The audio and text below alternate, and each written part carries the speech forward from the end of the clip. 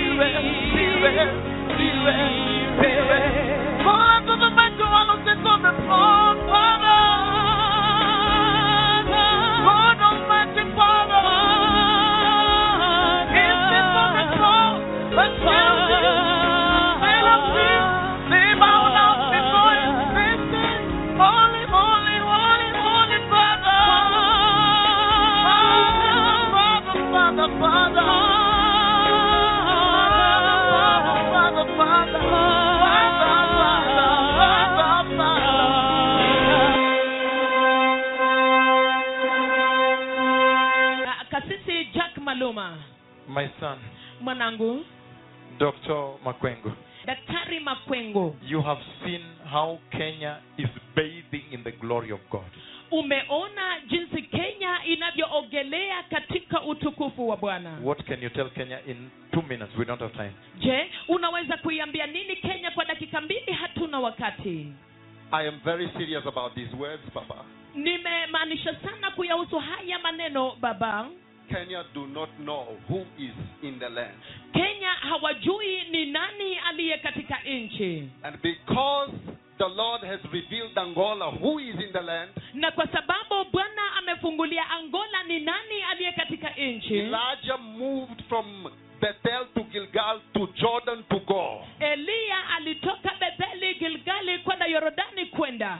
So the prophet of the Lord is moving from here to a double portion of revival in Angola for the church to enter. Kwa hivyo nabii wa Mungu anatoka hapa kwenda Angola kwa upako maradufu ili kanisa lipate kuingia. I see Kenya is open. Ninaona Kenya hii wazi. I see Kenya is ready. Ninaona Kenya hii tayari. But Angola is not yet ready. Lakini Angola haiko tayari bado. And time is finished. Na wakati umekwisha. Time is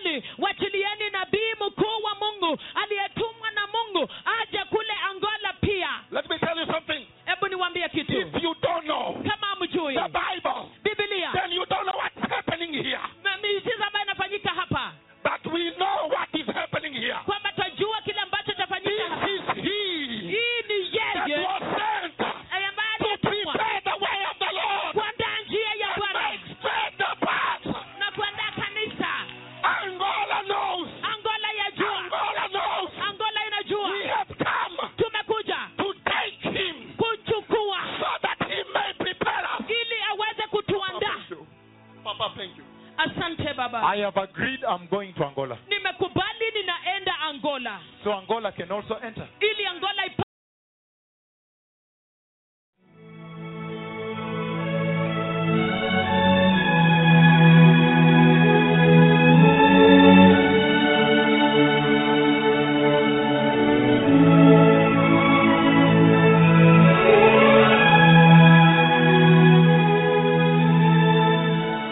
I want to share a message with you. Ninataka kushiriki ujumbe nanyi, A very important message. ujumbe muhimu sana. I want to share this message here. Ninataka nishiriki ujumbe huu hapa Now, sasa. at this time in the church, Katika wakati huu kanisani, there is a lot that has happened kunayo mengi ambayo yametendeka, that has caused many people to fear for the church, ambayo yamesababisha watu wengi kuliogopea kanisa, to look at the church kulitazama kanisa as though there is no hope. kana kwamba hakuna tumaini. I'm reading to begin with from Jeremiah chapter 10. Mwanzo ninasoma kutoka kitabu cha Yeremia mlango wa 10. I'm reading Jeremiah chapter 10, Ninasoma Yeremia mlango wa 10, verses 20 to 22. 20 hadi 22. 21 is suffice. 21 yatosha. And he says, Asema, my tent is destroyed, hema langu limeangamizwa, all its ropes are snapped, kamba zake zote zimekatwa, my sons are gone from me wana wangu wametekwa and are no more. na hawapo tena. And he says, no one is left now Na anasema hakuna hata mmoja aliyebaki to pitch my tent kulisimika hema langu or to set up my shelter. au wa kusimamisha kibanda changu. The shepherds are senseless Wachungaji hawana akili and do not inquire of the Lord. wala hawamuulizi Bwana, So they do not prosper, hivyo hawasitawi, and all their flock is scattered. na kundi lao lote la kondoo na mbuzi limetawanyika. The Lord is saying here, Bwana anasema hapa in this conversation, katika mazungumzo haya, the nation of Israel taifa la Israeli had degenerated. lilikuwa limeharibika. She had degenerated into apostasy. Lilikuwa limeharibika na kwenda kwa mwanguko wa imani.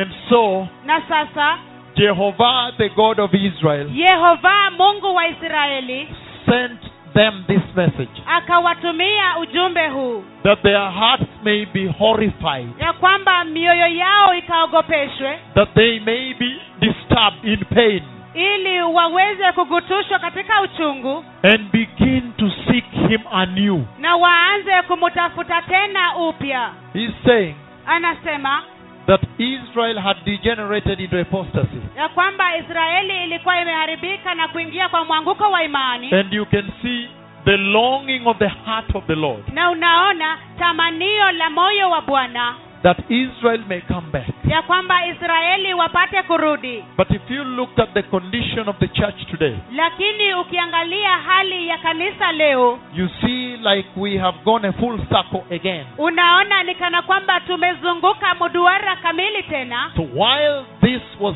speaking about Israel, Na sasa kwa sababu haya yalikuwa yakiongelea Israeli, you now see that it was actually a foretelling of the church. unaona kwamba yalikuwa yanaashiria umbele kuhusu kanisa, That at one point the church too would be in this condition. ya kwamba katika wakati fulani kanisa pia litakuwa katika hali hiyo hiyo. And that is why Na hiyo ndiyo sababu when you look at the church globally, ukilitazama kanisa kote kote duniani, you see that she is wanting. unaona kwamba limepungukiwa. You see that her practice does not measure up. Unaona kwamba matendo yake hayatoshelezi. But today, Lakini leo in this message here, katika ujumbe huu hapa, I want to focus on the prophecy of the rider of the black horse. ninataka nilenge kwenye unabii wa mpanda farasi mweusi wa nyakati za mwisho. The vision of August 19th Maono ya Agosti tarehe 19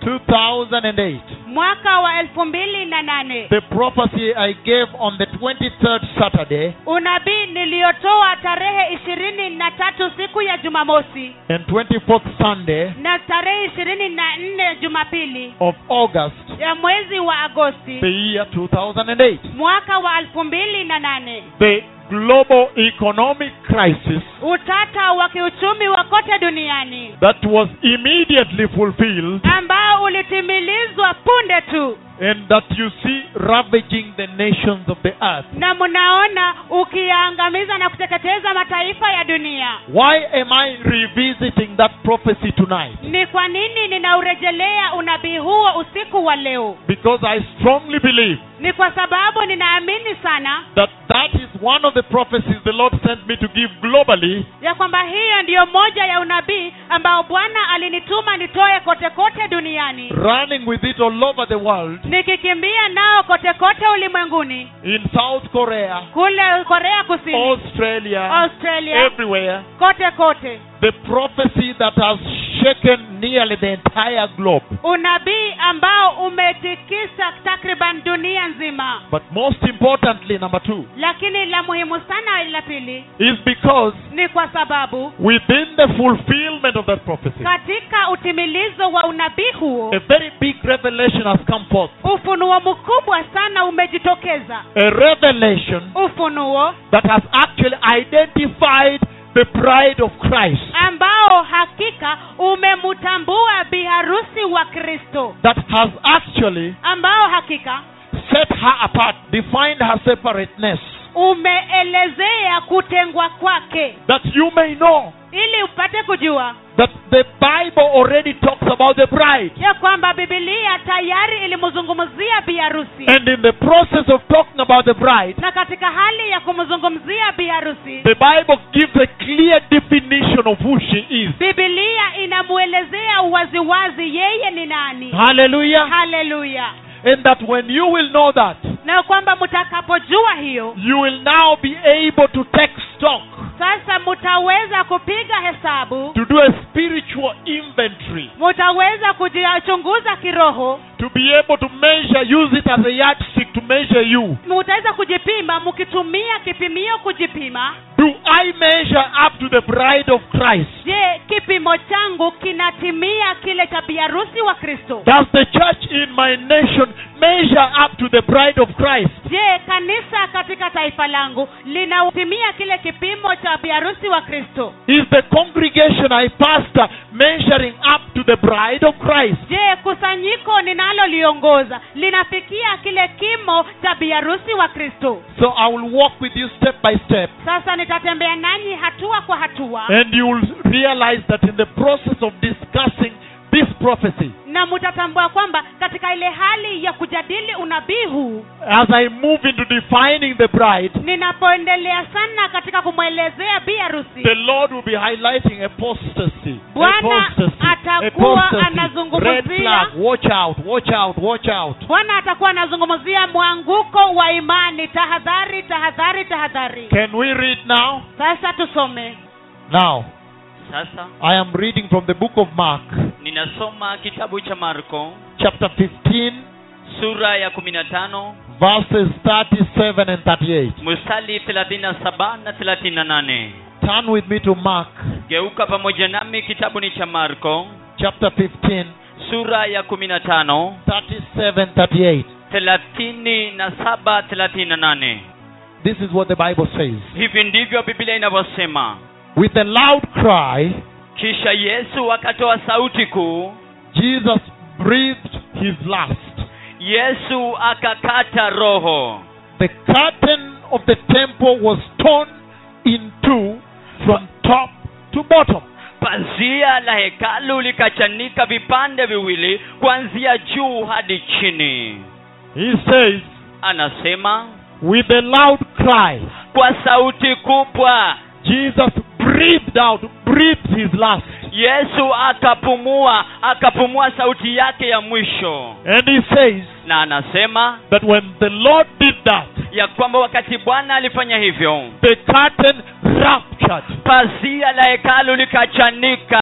The curtain that separated Pazia ambalo lilitenganisha the rest of the tabernacle, the temple, ule upande mwingine wa hekalu, hema la mkutano, and the Holy of Holies. na mahali patakatifu pa watakatifu. Again, listen to this now. Tena sikiza hii sasa. He made the last breathe out, last breath. Akapumua pumzi ya mwisho, pumzi ya mwisho. He breathed out his life. Alipumua yake ya mwisho. And when he breathed out his life, Na alipopumua maisha yake, the curtain ruptured.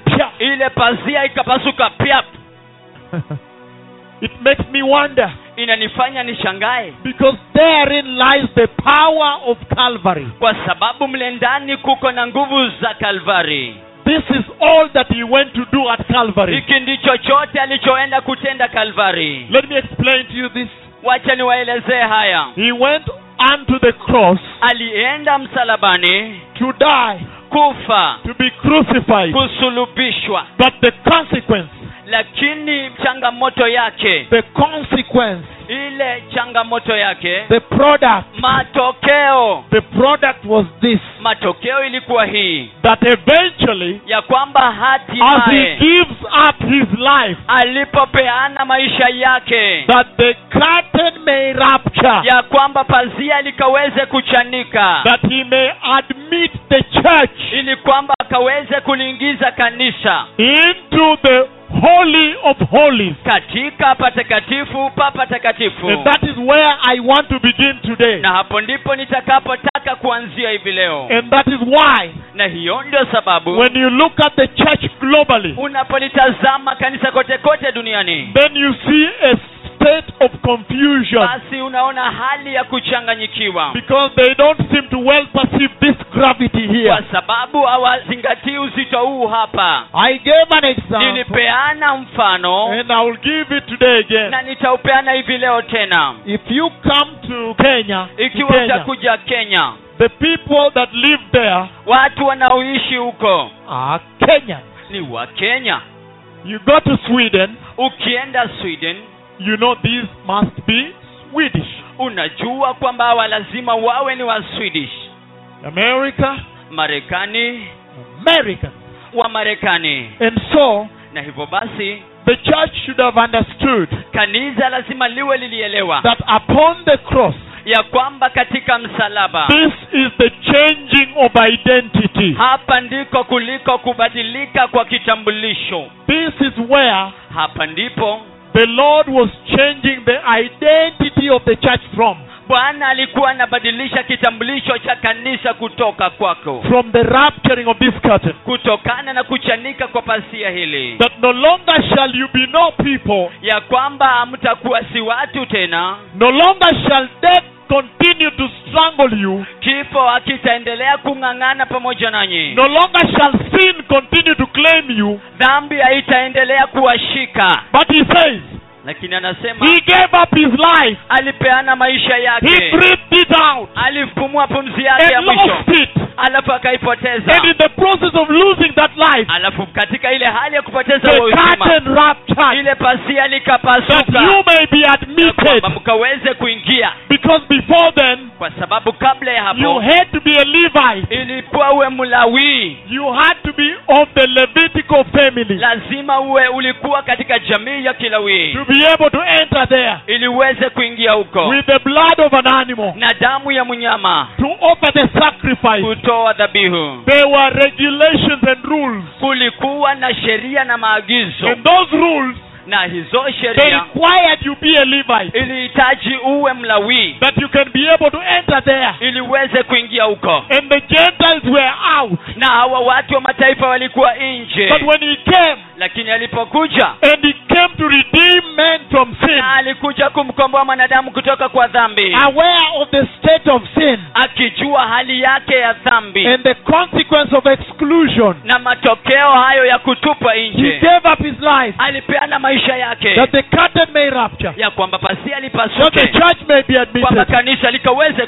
kuingia. listen to this. Sasa sikiza hii, When they're in Sweden, wakati Sweden, they say Swedish. Waswizi, Kenya, Kenya, Kenyan. wa Kenya, And now, Na sasa if he admitted the church ikiwa liliingiza kanisa into the Holy of Holies, katika patakatifu pa watakatifu, then what ought the church to be? basi kanisa lapaswa kuwa nini? Holy people. Watu watakatifu. The church Kanisa was admitted into that lugar, that location, that position. liliingizwa katika hiyo nafasi, katika hiyo fursa, Change of identity. kubadilishwa kwa kitambulisho. If that is known as Holy of Holies, Ikiwa hiyo inajulikana patakatifu pa watakatifu, then the church for sure, basi kanisa kwa hakika, when the Lord brought forth the church from the cross, wakati ambapo Bwana alitoa kanisa katika msalaba, the church was ordained kanisa lilikuwa to be holy. liwe takatifu. That's why I said, Na ndio sababu nikasema, as I begin this journey on the prophecy of the global economic crisis, ninapoanza safari ya kutoka kwa unabii wa shida na utata wa kiuchumi kote kulimwenguni, the prophecy of the rider of the black horse, unabii wa mpanda farasi mweusi, you will be able to see the highlight on apostasy. utaweza kuona kule kunukuu kwa mwanguko wa imani. You know the condition of the church in Europe, Unajua hali ya kanisa Uropa, the condition of the church in the US, hali ya kanisa Marekani, the condition in Africa hali also, ya kanisa ya Afrika pia, Asia, name it. Asia, itaje. But listen to these precious people. Lakini sikiza haya watu wa dhamani, Having read that, ukishasoma hiyo, I want to read a second scripture nataka nisome andiko la that pili will enlighten you ambayo itawatia nuru on the gravity ya uzito of the salvation ya wokovu that came about ambao ulitoka by the rapturing of this curtain. katika kuchanika kwa pazia hii. Hallelujah. Haleluya. Turn with me now Geuka pamoja nami sasa to the book of John, katika kitabu cha Yohana. John chapter 1 verse 29. Yohana sura yake ya kwanza mstari wa 29. John 1:29. Yohana 1:29. And he says, Na anasema, the next day John saw Jesus coming siku iliyofuata Yohana alimwona Yesu akimjia. again. The next day John saw Jesus coming Siku iliyofuata Yohana alimwona Yesu akimjia, toward him and said, akimwelekea akasema, look, the Lamb of God tazama mwana kondoo wa Mungu who takes away the sin of the world. achukuaye dhambi ya ulimwengu.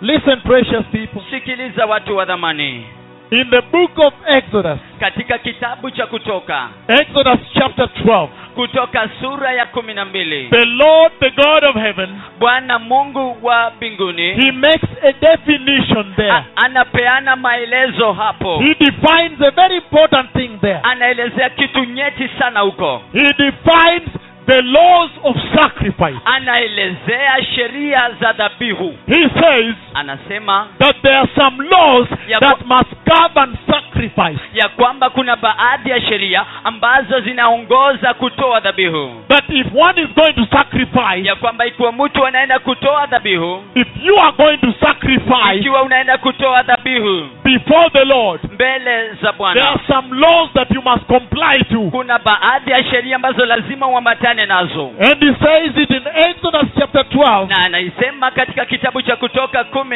I'm reading verse 5. Ninasoma mstari wa 5.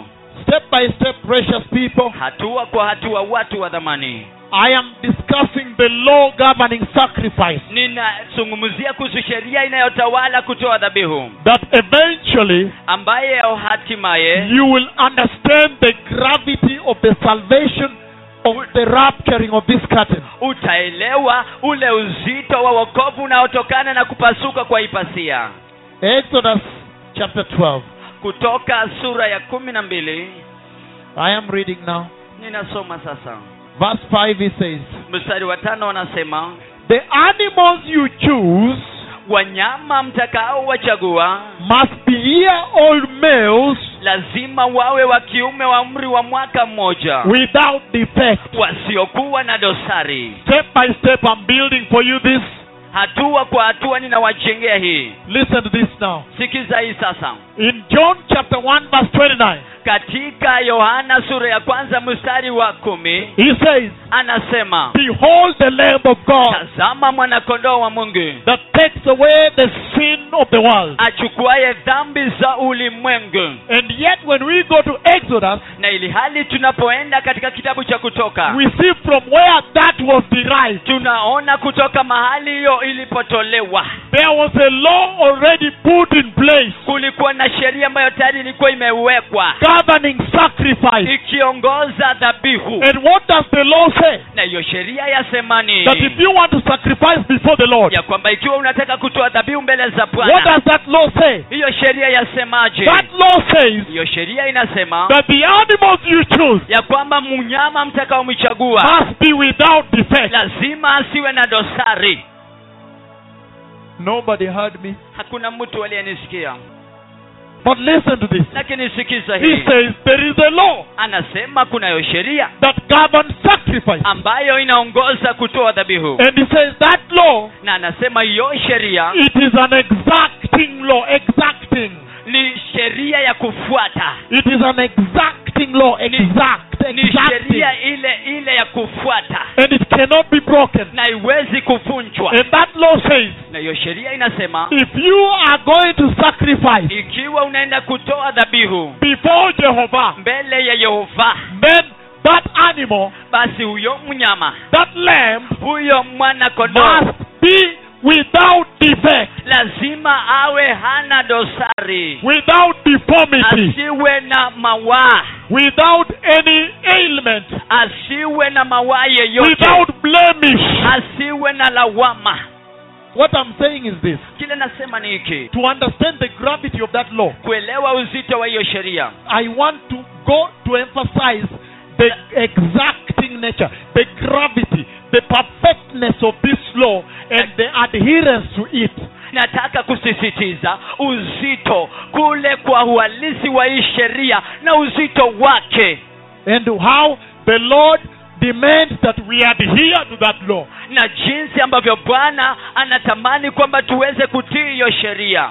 In other words, Kwa maneno mengine, I am taking you a little bit here to understand the gravity of this law to the Lord, the law of sacrifice. ninawachukua mweze kuelewa uzito wa hii sheria, sheria ya dhabihu. The book of Malachi chapter 1. Kitabu ni cha Malaki sura ya kwanza.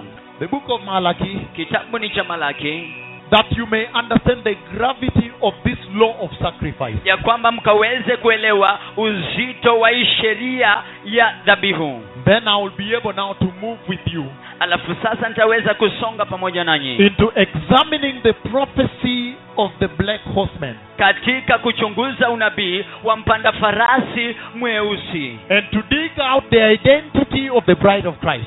alafu kuingia ndani katika kitambulisho cha bi harusi wa Kristo, And you will see him highlighting apostasy. na mtaona akinukuu mwanguko wa imani. But you will also see him exactly define who the bride is. Lakini basi mtamuona akielezea bi harusi ni nani. Malachi chapter 1. Malaki sura yake ya kwanza, I'm reading from verse 6 to verse 10. nasoma mstari wa 6 hadi wa 10. And he says, Na anasema, a son honors his father, mwana umheshimu baba yake, and a servant his master. naye mtumishi bwana wake. If I am a father, Kama mimi ni baba, where is the honor due me? iko wapi heshima If ninayostahili? I am a master, Kama mimi ni bwana, where is the respect due me? iko wapi heshima ninayostahili? Says the Lord Almighty. Asema Bwana mwenye nguvu. It is you, O priests, Ni ninyi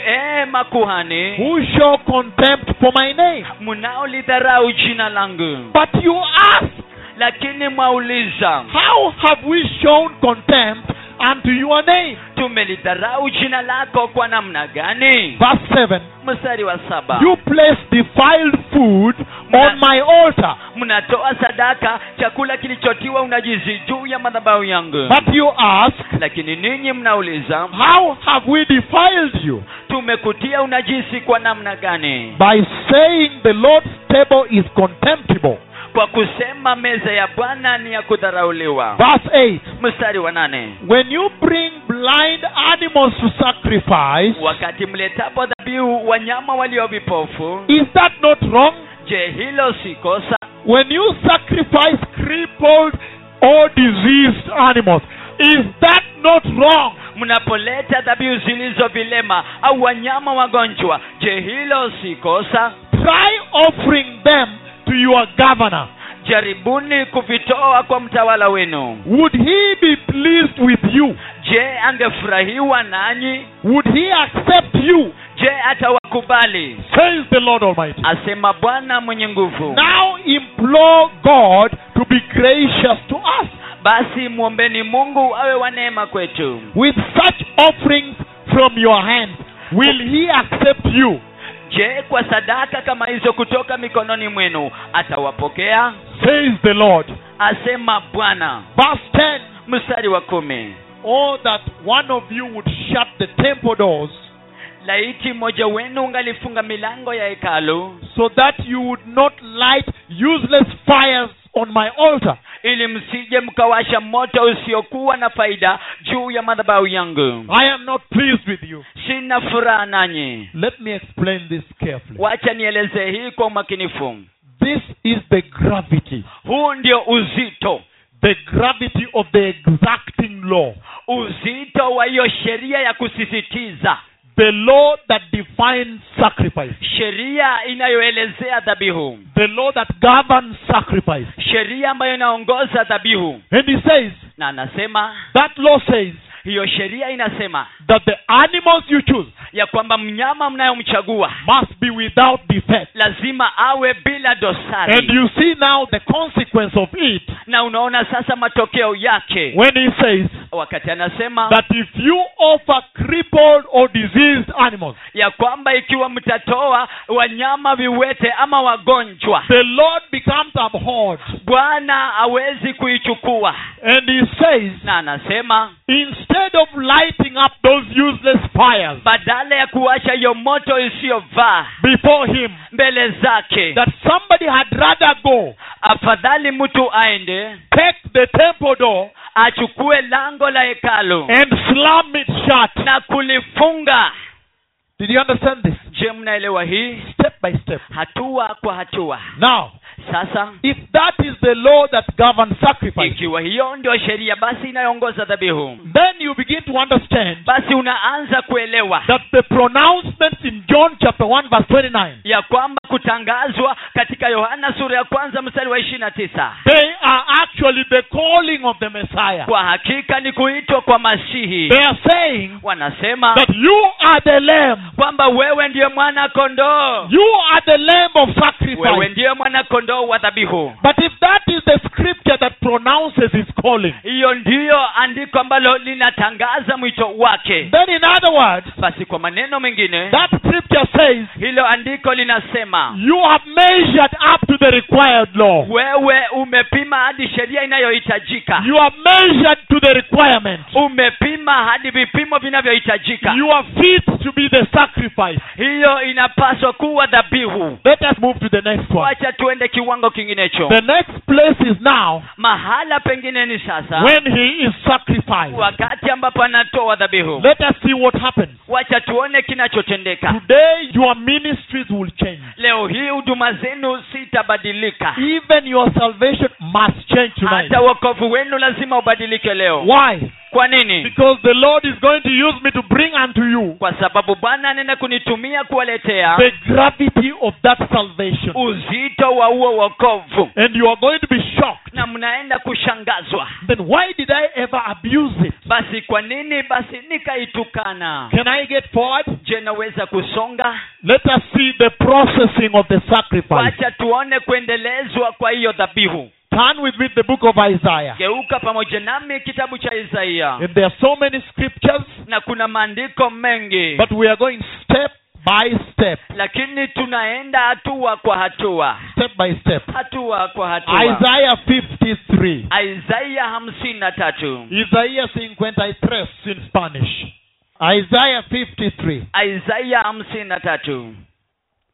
And he says, Na anasema, who has believed our message? ni nani aliamini ujumbe wetu? Or to whom has the arm of the Lord been revealed? na mkono wa Bwana umefunuliwa kwa nani? Verse 2, Isaiah 53. Mstari wa pili, Isaiah 53. He grew up before him like a tender shoot, Alikuwa mbele yake kama mche mwororo, like a root out of dry ground. kama mzizi katika nchi kavu. And he says, Na anasema he had no beauty or majesty to attract us to him. hakuwa na uzuri wala utukufu wa kutuvutia kwake. Nothing in his appearance that we should desire him. Hakuwa na chochote katika kuonekana kwake cha kutufanya tumtamani. He was despised and rejected by men, Alidharauliwa na kukataliwa na wanadamu, a man of sorrows mtu wa huzuni, and familiar with suffering, ajuaye mateso, like one from whom men hide their faces. kama mtu ambaye watu huficha nyuso zao. He was despised, Alidharauliwa, and we esteemed him not. wala hawakumhesabu kuwa kitu. Surely he took up our infirmities, Hakika alichukua udhaifu wetu, and he carried our sorrows. na akajitwika huzuni zetu. Yet we considered him stricken by God, Hata hivyo tulifikiri amepigwa na Mungu, smitten by him, amepigwa sana na yeye and afflicted. na kuteswa. Verse 5 is also very good. Mstari wa 5 pia ni mzuri sana. But he was pierced Lakini alitobolewa for our transgressions. kwa ajili ya makosa yetu, He was crushed alichupuliwa for our iniquities. kwa maovu The yetu. punishment that brought us peace Adhabu iliyotuletea sisi amani was upon him, ilikuwa juu yake, and by his wounds na kwa majeraha yake we are healed. sisi tumepona. Hallelujah. Haleluya! Listen to this now. Sikiza hii sasa. I'm coming back. I'm coming back to Isaiah. Ninarudi katika kitabu cha Isaia. But listen to this first. Lakini sikiza hii kwanza. He's saying Anasema that when you look at the processing of the sacrifice, ya kwamba wakati unaona kule kuendelezwa kwa kutoa dhabihu. hallelujah, Haleluya! catch this. Ishike hii. You will not get this elsewhere, Hamutaipata hii mahala kwingineko kokote, because this is not popular. kwa sababu hii si ya kawaida. He's saying this, Anasema hivi that when he measured up to the benchmark, the Yeah. requirements of the sacrifice, ya kwamba alipopima hadi kile kinachohitajika katika dhabihu, and then he was sacrificed. alafu alikuwa anaiendeleza ile dhabihu. Then he says now Kisha anasema sasa that the process of sacrificing him, ya kwamba ile hatua ya kumtoa dhabihu, he says, anasema crushed him. alichupuliwa. If you read from the Amplified, Ukisoma katika tafsiri ya Amplified and you read also from King James, na usome pia tafsiri ya King James, he says anasema he was bruised, alichipuliwa, pierced and bruised, alitopolewa na kuchipuliwa, wounded, akajeruhiwa, cut already. He was already afflicted, tayari alikuwa ameteswa, bruised, amechipuliwa, pierced already, amechomwa and bruised, na kuchipuliwa and crushed. na kusiagwa. And he says Na anasema that nothing in him that we should desire, admire. ya kwamba hakuna kitu ndani mwake tunapaswa kutamani. But when you go to Isaiah chapter 52, Lakini unapoenda katika kitabu cha Isaia 52 verses 13 to 15, mstari wa 13 hadi 15, he becomes even more graphic. sasa anafanyika hata asiyevutia zaidi. Again, I said Isaiah 52. Tena anasema Isaia 52. That's why I said I'm coming back to Isaiah. Ndio sababu nilisema nitarejelea Isaia. Isaiah 52, 13 to 15. Isaia 52 13 hadi 15. Look at what he says. Tazama kile ambacho anasema. He says, Isaiah 52, Anasema Isaia 52 and we are reading from 13 to 15. na tunasoma mstari wa 13 hadi 15. Step by step. Hatua kwa hatua. And then I'll bring you to the prophecy of the rider of the black horse. Alafu nitawaleta katika unabii wa mwendeshaji farasi mweusi. I am reading now. Ninasoma sasa. He says, Anasema Isaiah 52, I'm reading 13:15. It says, "See, my servant will act wisely. tazama mtumishi wangu atatenda kwa hekima, He will be raised and lifted up and highly exalted. atatukuzwa na kuinuliwa juu na kukweza sana. Just as there were many who were appalled at him, Kama ambavyo walikuwako wengi walioshangazwa naye, his appearance was so disfigured uso wake ulikuwa umeharibiwa sana, beyond that of any man, zaidi ya mtu yeyote, and his form na umbo lake marred beyond human likeness." kuharibiwa zaidi ya mfano wa mwanadamu. Now, Sasa he went to define the law of sacrifice yeye alienda kuelezea sheria ya kutoa dhabihu that must be fulfilled, observed ambayo ni lazima itimizwe during sacrifice. wakati wa kutoa dhabihu. And then John 1:29, he said, "You are the lamb," Kisha Yohana 1:29 akasema wewe ndio mwana kondoo, which means he fulfilled that requirement. na hiyo inamaanisha alitimiza hiyo hitaji, And the requirement was without defect. na hiyo hitaji ilikuwa pasipo na mawaa. And now we have seen when he goes to the cross Na sasa tunaona anapoenda kwenye msalaba that he is bruised ya kwamba yeye anachimbuliwa and pierced na anadugwa and deformed. na anaharibiwa sura. Isaiah 52 now says disfigured. Isaya 52 sasa inasema ameharibiwa uso wake Totally, mfano meaning destroyed. kamili, kumaanisha ameangamizwa. And he said he did not even look like a human being anymore. Na inasema hata kuonekana kama mwanadamu mara tena. So that is really disfigured. Hivyo basi hiyo ni kuondolewa umbo lake kamili. Okay, now Sasa I want now to bring you to the reality of the day. ningependa kueleta katika ukweli wa siku. Let us now turn to the book of Hebrews, Sasa hivi tuende katika kitabu cha Waebrania chapter 6, mlango wake wa 6 verses 4 to 6. mstari wa 4 hadi wa 6. Step by step, pastors, Ni hatua kwa hatua, wachungaji, you must catch this. lazima mpate haya. Hebrews chapter 6, Waebrania 6 verses 4 to 6. ni mstari wa 4 hadi wa 6. He says, Anasema Hebrews 6, 4 to 6. Waebrania 6 4 hadi 6. He says, "It is impossible. Anasema haiwezekani. If I were you, Ikiwa ningekuwa wewe and I meet the word impossible, na nikutane na hilo neno haiwezekani, I would underline it." ningeipigilia kistari. He says, "It is impossible Anasema haiwezekani for those who have once been enlightened, kwa wale ambao tayari washatiwa nuru, who have tasted the heavenly gift, walioja karama ya mbinguni, who have shared in the Holy Spirit, wamekwisha kushiriki katika Roho Mtakatifu, who have tasted the goodness of the Word of God wale ambao wameoja uzuri wa neno la Mungu and the powers of the coming age. na nguvu za wakati ujao, If they fall away, wakisha kuanguka, to be brought back to repentance, kurejeshwa katika toba, because to their loss kwa kuwa katika kupotea kwao they are crucifying the Son of God all over again, wanamsulubisha mwana wa Mungu mara tena, and subjecting him na kumdulisha yeye to public disgrace, kwa aibu ya hadharani, to public shame.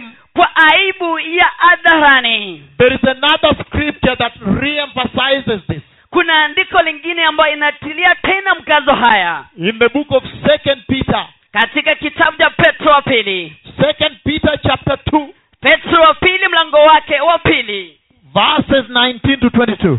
mstari wa 19 hadi 22. 2 Peter Ni Petro wa pili chapter 2, mlango wa pili 19-22. 19 hadi 22. Step by step, right? Hatua kwa hatua, sivyo? He says from verse 19, 2 Peter chapter 2. Anasema kwanza mstari wa 19 Petro wa pili mlango wa pili. They promised them freedom, Huahidi uhuru, while they themselves are slaves of depravity. hili hao wenyewe wamenaswa katika ufisadi. For a man is a slave of whatever has mastered him. kwa maana mtu ni mtumwa wa kitu chochote kilichomtawala. If they have escaped the corruption of the world by knowing our Lord and Savior Jesus Christ, ikiwa wameukimbia upotovu wa dunia kwa kumjua Bwana wetu na Mwokozi Yesu Kristo, and are again entangled in it and overcome, they are worse off at the end than they were in the beginning. kisha wakanaza tena na kushindwa, hali yao mwisho ni mbaya zaidi kuliko ile ya kwanza. It would have been better for them not to have known the way of righteousness than to have known it, then to turn their backs on the sacred command that was passed on to them. Ingelikuwa afadhali kwao kama wasingalijua kamwe juu ya haki kuliko kuijua kisha wakaiacha ile amri takatifu waliokabidhiwa. Of them the proverbs are true. A dog returns to his vomit, and a sow that is washed goes back to wallowing in mud. Inatukia kwa sawasawa na ile midali ya kweli isemayo, mbwa amerudia matapishi yake mwenyewe. Tena nyingine inasema, nguruwe aliyeoshwa amerudia kugagaa matopeni. The law of sacrifice. Ni sheria ya kutoa dhabihu. I am reading the last one, then I explain. Ninasoma ya mwisho alafu nitaelezea. The warning, right? Onyo, sivyo? And he says, the book of Hebrews chapter 10 verse 26 to 31. Anasema katika kitabu cha Waebrania mlango wa 10 mstari wa 26 hadi 31. And he says this. Anasema haya, If we deliberately keep on, if I were you and I meet the word deliberately, I underline. ikiwa ningalikuwa wewe na nipate lo neno kimakusudi ningalipigia mstari. He says, Inasema, if we deliberately keep on sinning after we have received the knowledge of the truth, ikiwa tukiendelea kutenda dhambi kimakusudi baada ya kuipokea ile ufahamu ya ukweli, no sacrifice for sins is left. hakuna dhabihu ya dhambi tena iliyobaki. Now, if I were you, Ikiwa basi ningalikuwa wewe, where he says no sacrifice for sins is left, I underline the whole phrase.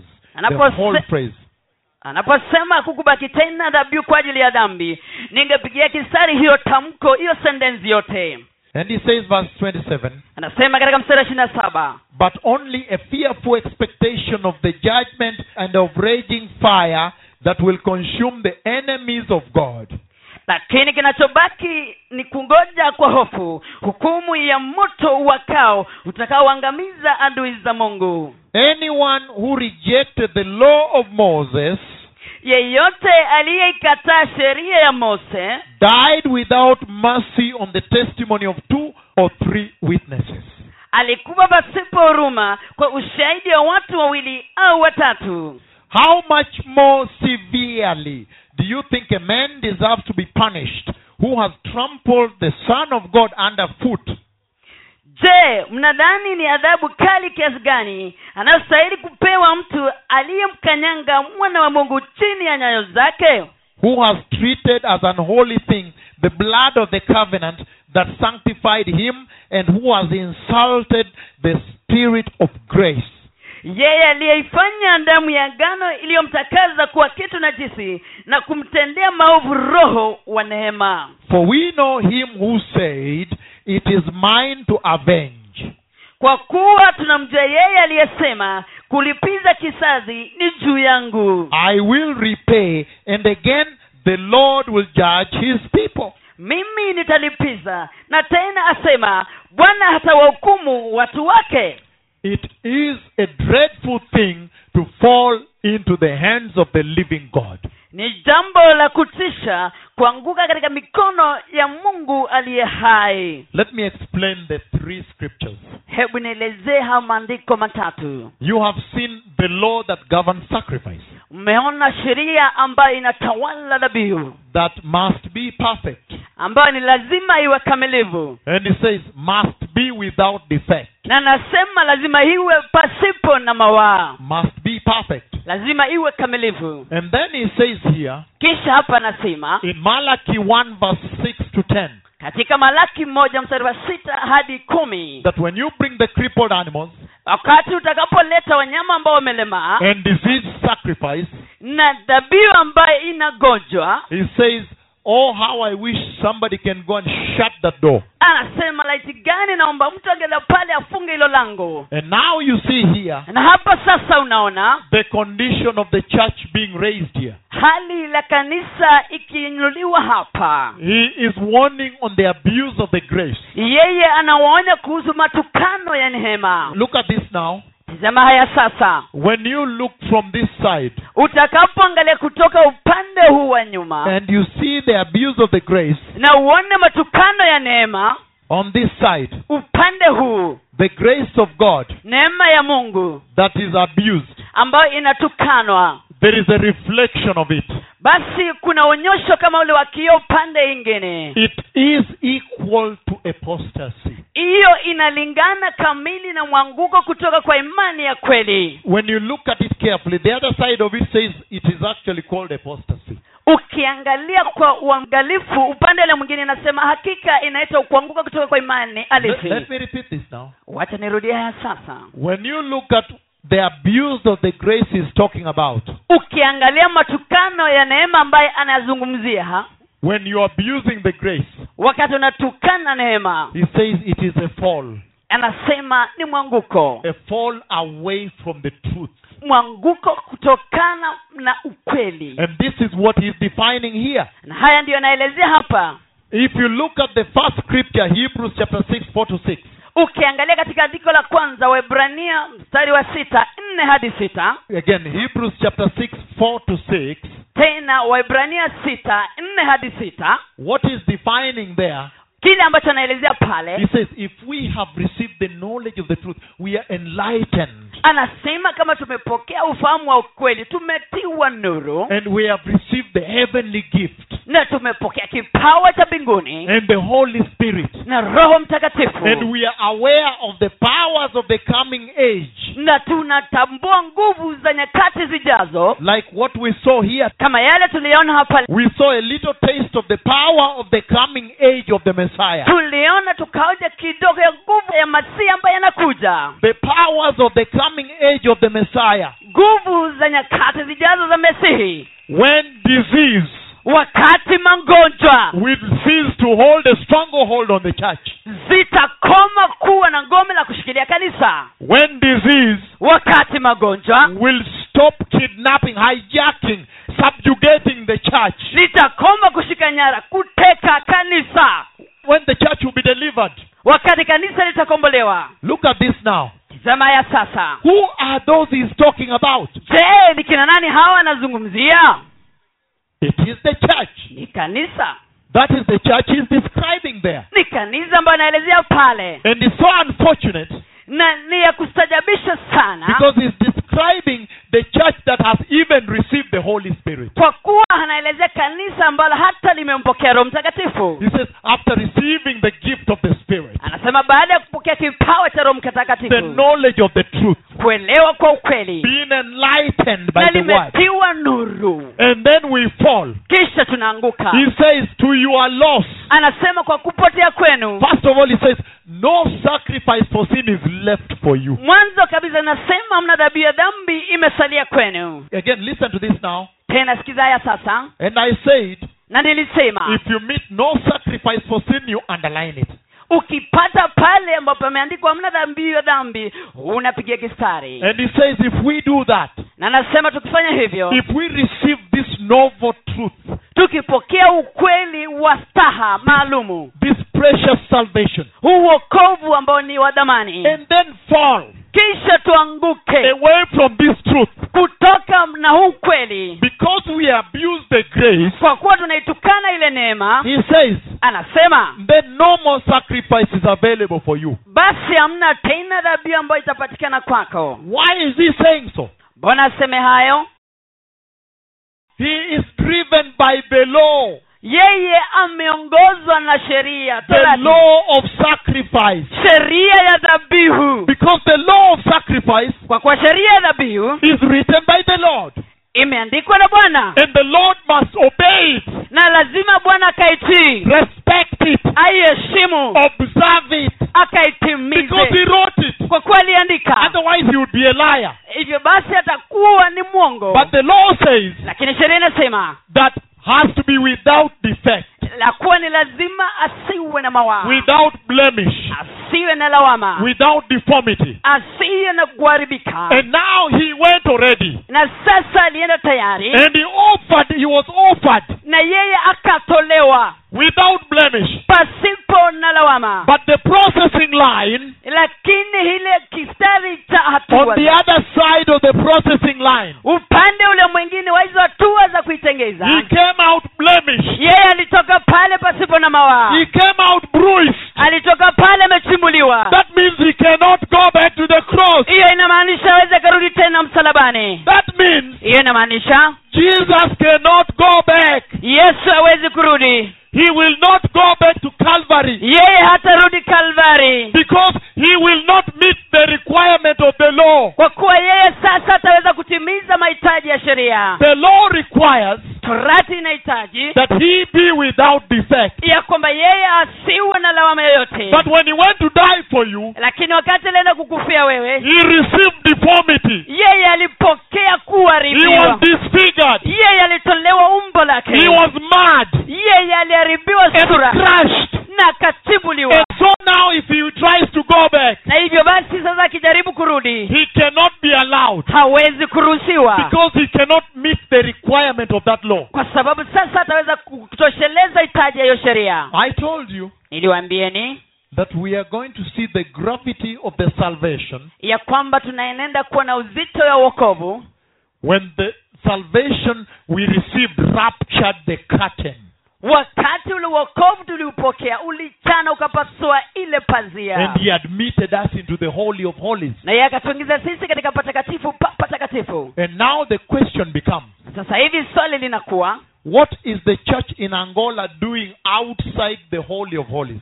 je, kanisa pale Angola linafanya nini nje ya patakatifu pa patakatifu? What is the church in Italy doing Kanisa Italia inafanya nini outside the Holy of Holies?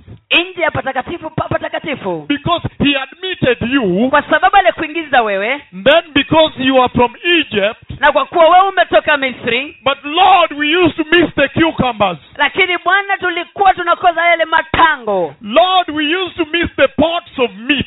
Bwana tulikuwa tunakosa zile nyungu za nyama. At this time, I would be carrying hot bread from my neighbors. Wakati huu sasa ningekuwa nimebeba masahani ambayo yana moto kupeleka kwa jirani zangu. And you went back to Egypt. Na ulirudi Misri. He says, Anasema, what are you doing there unafanya nini hapo when you are already raptured wakati tayari umenyakuliwa into the Holy of Holies? kuingia katika patakatifu pa patakatifu? That is the holy place Hapo ni mahali patakatifu where the church was placed by the Lord. ambapo kanisa liliwekwa na Bwana. But I'm wondering why, Lakini ninashangaa ni kwa nini when you look at the church in Nigeria, ukiangalia kanisa Nigeria, the church in the Netherlands, kanisa kule Netherlands, the church in Spain, kanisa in Spain, Sweden, in Slovakia, Slovakia, in Texas, Texas, Virginia, Virginia, Oklahoma, in Tulsa, kule the Tulsa, church everywhere globally in Kenya, kanisa popote katika mataifa Kenya, Tanzania, Uganda. Tanzania, Uganda. You see the church Unaona kanisa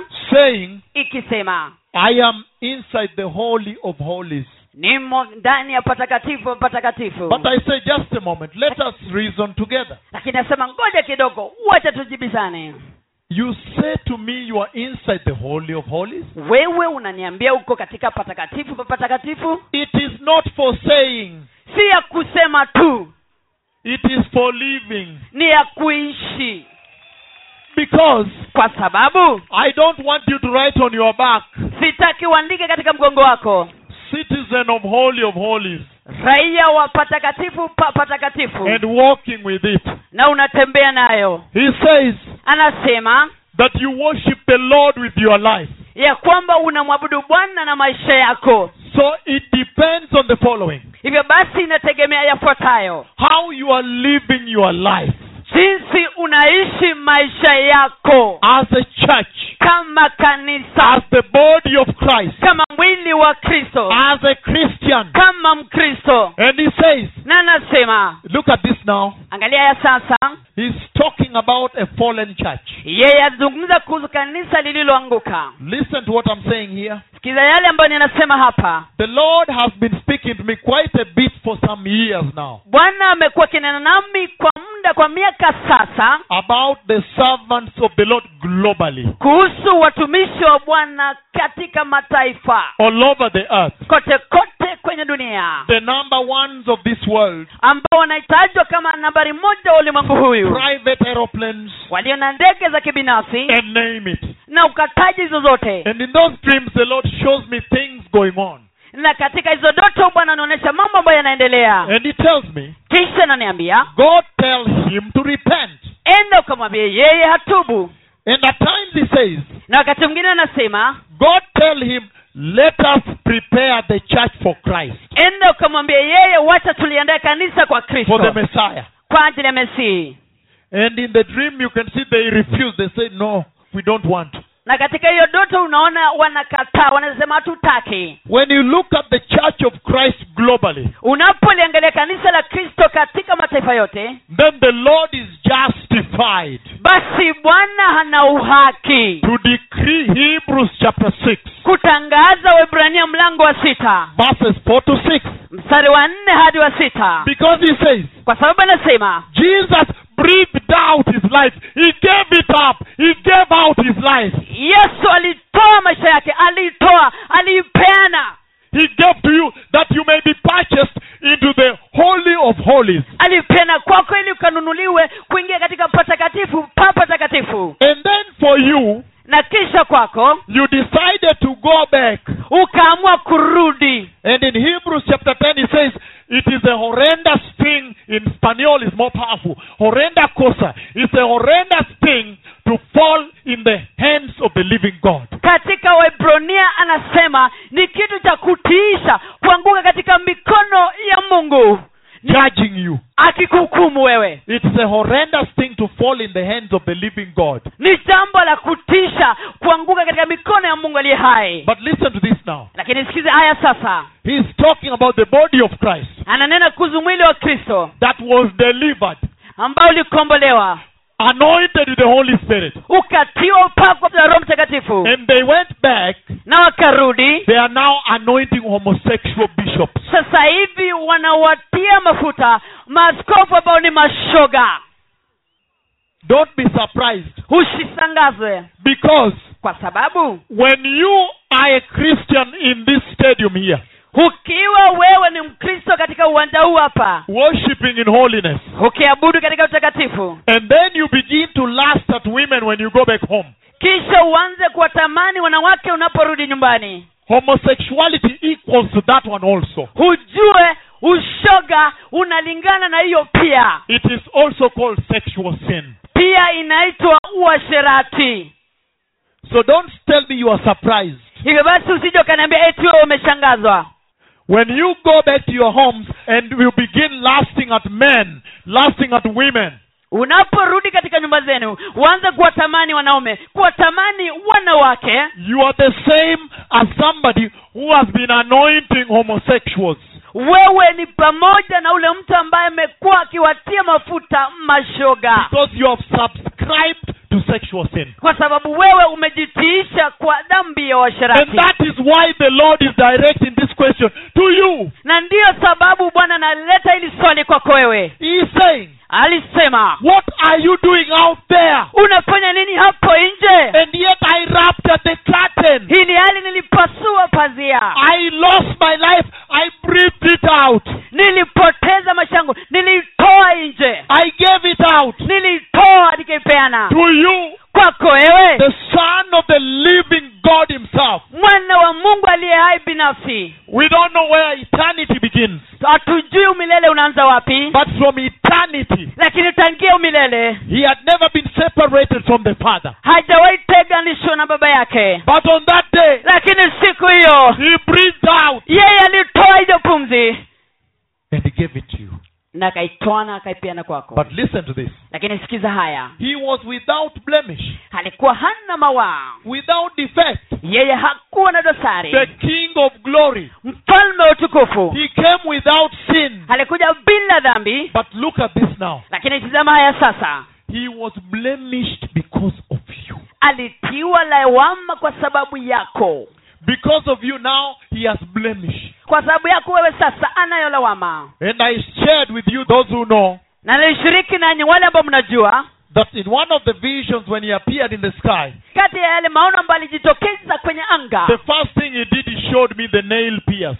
kitu cha kwanza alifanya ni kuonesha mkono ambao ulipigwa msumari. And so look at that. Hivyo basi angalia hayo, He is no longer without blemish. yeye sasa hako tena bila He mawaa, carried the blemish for you. alikubebea lawama. Now he cannot even go back to the cross Sasa hivi hatawezi akarudi to msalabani fulfill the law of sacrifice. kutimiza sheria ya kutoa dhabihu. So why would you waste this salvation we got? Hivyo basi kwa nini upoteze huu wokovu ambao aliununua? Why would you now abuse the salvation at Calvary? Hivyo basi kwa nini utusi wokovu wa Kalvari? Look at this, somebody. Angalia haya mtu, When he was thirsty on the cross, wakati aliona kiu pale msalabani, they gave him vinegar from wine, walimpatia vinega ambayo inatoka kwa divai, and they put in a sponge, na wakaweka kwenye sponji, and they put on him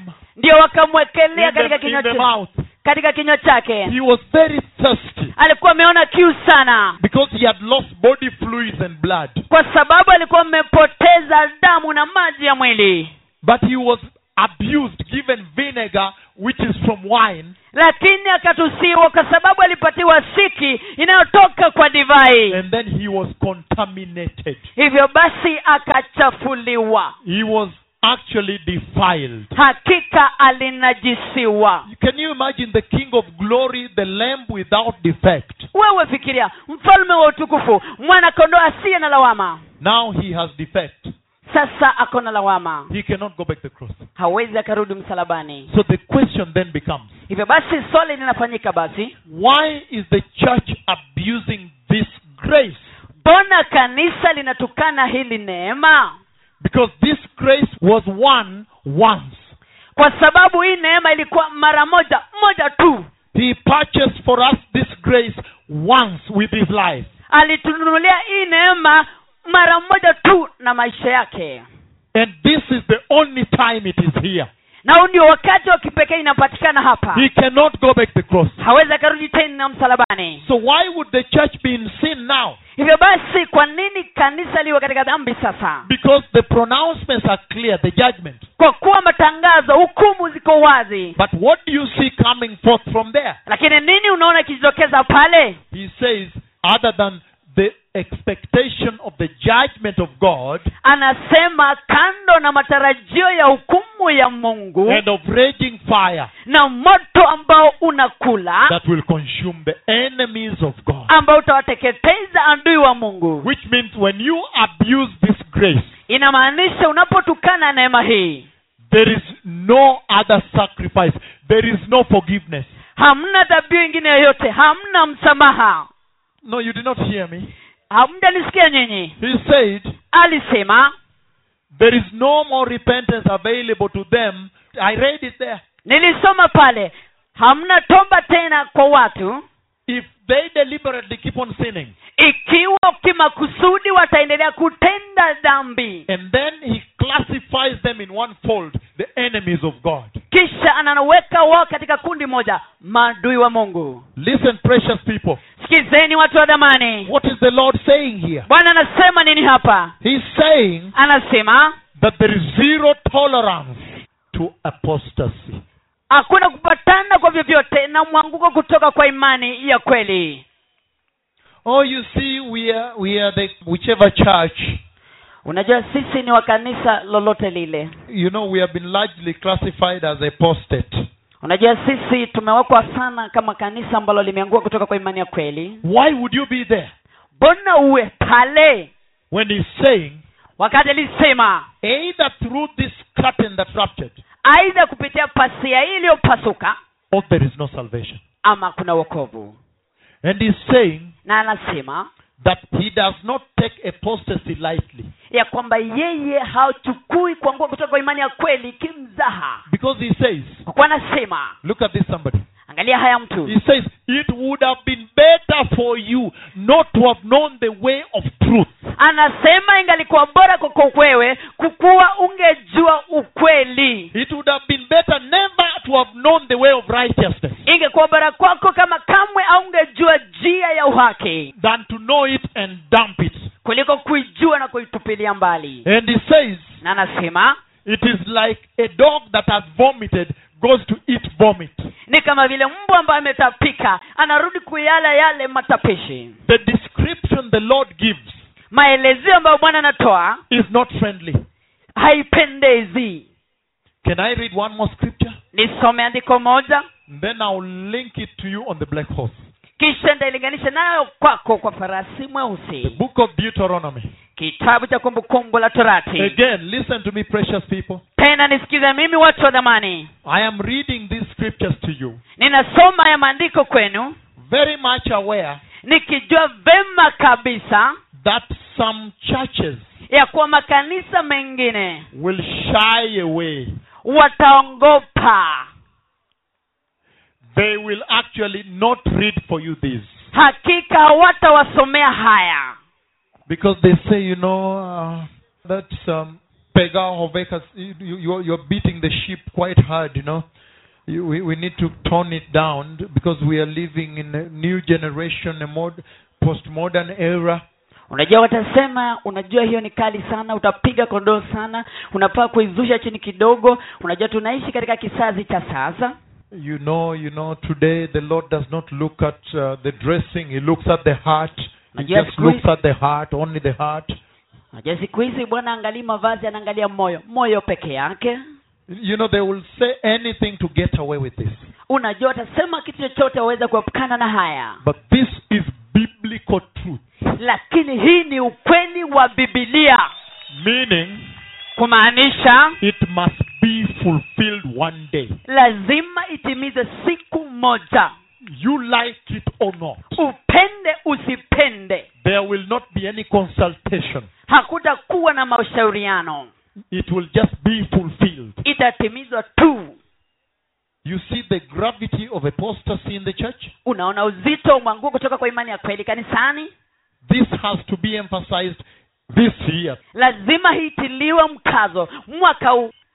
Deuteronomy chapter 13. Kumbukumbu ya Torati mlango wa 13. That you may know Ili mpate kujua that all away from the beginning, ya kwamba kuanzia mwanzo pale God has no tolerance to apostasy. Mungu hana kupatana kokote kukubaliana na mwanguko kutoka kwa imani ya kweli. And the God of Israel, whose oracles I'm going to read now in Deuteronomy, Na Mungu wa Israeli ambao mausio yake hapa naenda kusoma katika kitabu cha Kumbukumbu ya Torati, He is also the same God you worship.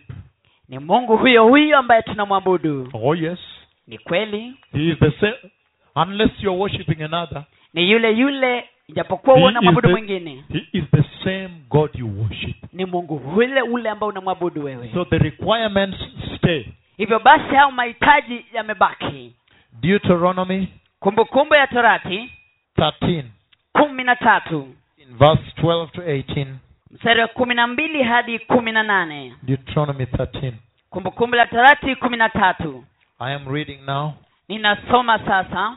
He says, Anasema, if you hear it said about one of the towns the Lord your God is giving you to live in, that wicked men have arisen among you and have led the people of their town astray, saying, let us go and worship other gods, gods you have not known. kama mkisikia ikisemwa kwamba moja ya miji ambayo Bwana Mungu wenu amewapa mkae ndani yake, kuwa wanaume waovu wameinuka miongoni mwenu na wamepotosha watu wa mji wakisema, twendeni tukaabudu miungu mingine, miungu ambayo hamkuifahamu, then you must inquire, basi itakubidi kuuliza, probe, kupima and investigate it thoroughly. na kuichunguza kwa makini. Did you hear the three things?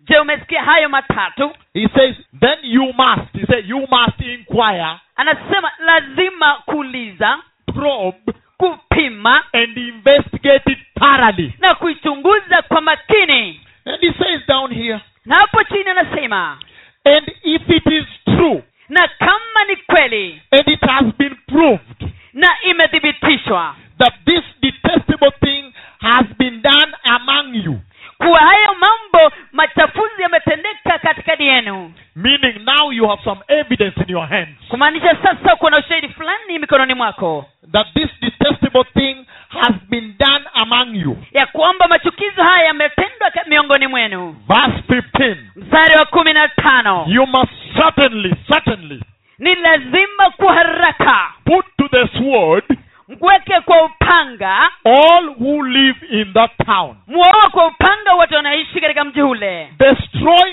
it completely, uangamize kabisa both its people pamoja na watu wake and its livestock. na mifungo yake. Gather all the plunder of the town Kusanyeni nyara zote za mji into the middle of the public square, katika uwanja wa wazi, and completely burn the town on all its plunder as a whole burnt offering unto the Lord your God. na kuchoma mji kabisa pamoja na nyara zake zote kama sadaka ya kuteketezwa kwa Bwana Mungu wenu. It is to remain a ruin forever, Utabaki kuwa magofu milele never to be rebuilt. na hautawahi jengwa tena. None of those condemned things shall be found in your hands. Hakuna kimoja kati ya hizo vitu vilivyolaniwa kitakachokuwa mikononi mwenu, So that the Lord will turn from his fierce anger, he will show you mercy, have compassion on you, and increase your numbers as he promised. ili Bwana ageuze hasira yake kali, hatawahurumia na kuwarehemu, pia kuongoza idadi yenu kama alivyowaahidi baba zenu. Listen to this now. Sikiza haya sasa. Let me explain this. Hebu nieleze haya. Over here, Hapa the God of Israel that you worship, Mungu wa Israeli tunayemwabudu he says anasema that here is the way I have led you. ya kwamba hii ndiyo njia ambayo nimewaongoza, And I've told you, follow this way. na nimewaambia nifuateni hii njia. This will be the way of worship. Hii ndio itakuwa njia ya kuabudu. If you want to sacrifice, Ikiwa unataka kutoa dhabihu, this is the way. basi hii ndio njia. And then he says now, Kisha sasa nasema, however, hata hivyo, if you hear ikiwa utasikia that some men have arisen among you ya kwamba watu fulani wamenuka katikati mwenu in these towns katika miji hii that the Lord your God is giving you to live in, ambayo Bwana Mungu wenu anawapatia kuishi, and they have begun to lead people astray. na wameanza kuwapotoza watu. Everybody focus on me now. Kila mtu mwangalie nabii wa Bwana sasa. I am going to walk like this and I will say I am going to heaven. Nitaenda kutembea hapa hivi na niseme naenda mbinguni. I am walking now. Ninatembea sasa. I'm going to heaven. Naenda mbinguni. But then Lakini hata hivyo, I am going to walk another walk. ninatembea mtembeo mwingine. Going to heaven, Nikienda mbinguni, but led astray. lakini napotozwa. Two different destinations. Hiyo iko na hatima mbili tofauti kabisa. Two different destinations. Ni hatima mbili tofauti kabisa. If you hear that some men have risen among you Ukisikia kuwa watu fulani wameinuka juu yenu in the towns I've given you, katika hiyo miji ambayo ni wapeni nyinyi, and they have led people astray, na wamepotoza watu wengine, go to that town. basi enda kwa mji. You must first of all, he said, inquire, Kwanza kabisa probe, and ukatime investigate it thoroughly. na ukaichunguza kwa Thoroughly. makini. Number 4 is thoroughly. Nambari 4 ni kwa makini. And he said, and if you find that it is true, Na anasema ikiwa utapata ni kweli that detestable act has happened in those towns, your towns, ya kwamba hiyo machukizo imetendeka katika hiyo miji yenu, take the sword, chukua upanga and head to that town. na ukaende kwa mji, And when you enter that town, na unapoingia kwenye huo mji don't ask questions, usije ukauliza maswali, because now you have the evidence. kwa kuwa sasa una ushahidi. If they were worshipping an idol god, maybe you have some monyeka or some whatever, some statue. Ikiwa walikuwa naabudu sanamu, huenda uko na munyeka fulani, sanamu fulani. When you enter that town, Unapoingia kwenye mji, ask no questions usiulize maswali, and put everybody to the sword na wewe ukamua kila mtu na upanga, and begin to cut their throats. na ukaanza kukata koo zao. And he says, Na anasema finish them all. wamalize wote, Don't leave one. usiache hata mmoja. And he says further on, Na anasema hapo chini pia, after you've done that, ushafanya hivyo, go ahead and take their things. endelea ukachukue vitu zao, Put at the center of the city square, public square, ukaweke kwenye uwanda wazi ule wa hadharani wa umma, and burn everything down. na teketeza kila kitu kwa moto. And he says, Kisha nasema nothing from that town, contamination, nothing from that town should be found in your hand. na hakuna kitu chochote kutoka kwa hiyo mji inastahili kupatikana katika mikono yako. And he says, Na nasema after you do so, ushafanya hivyo, those towns hizo miji should never ever be rebuilt again. hasistahili kamwe katu kujengwa upya. Do you see how the Lord looks at apostasy? Unaona jinsi Bwana anauona mwanguko kutoka kwa imani ya kweli. He has given you the cities, Amewapeni nyinyi miji, the towns, miji, the churches. makanisa. Yeah, that's the only thing you can go with. Hicho ndio kitu cha kipekee unaweza kwenda nacho. If you say the Lord gave me a city, that is it. Ukisema Bwana alinipatia mji, ndio hiyo. That is what the Lord is saying. He is saying there is zero tolerance to apostasy. Haya ndio Bwana anasema hamna kupatana kabisa na kuagua kutoka kwa imani ya kweli. I am talking about the worshipping of another God. Ninazungumzia kuhusu kuabudu Mungu mwingine. But some of you will begin to tell me this, to ask me, to contest. Lakini wengine mtaanza kuniambia, kuniuliza, kubisha. But men of God, Lakini nabii wa Mungu, for us we are just worshipping the Lord. We are not worshipping another God. kwetu sisi tunaabudu Bwana, tuabudu Mungu mwingine. But he said, Lakini alisema, this is the highway of holiness. hii ndio njia kuu ya utakatifu. This one here. Hii hapa. So if you want to worship me, Hivyo basi ikiwa unataka kuniabudu mimi, you must worship in this style, lazima uabudu katika mtindo huu, this way. njia hii.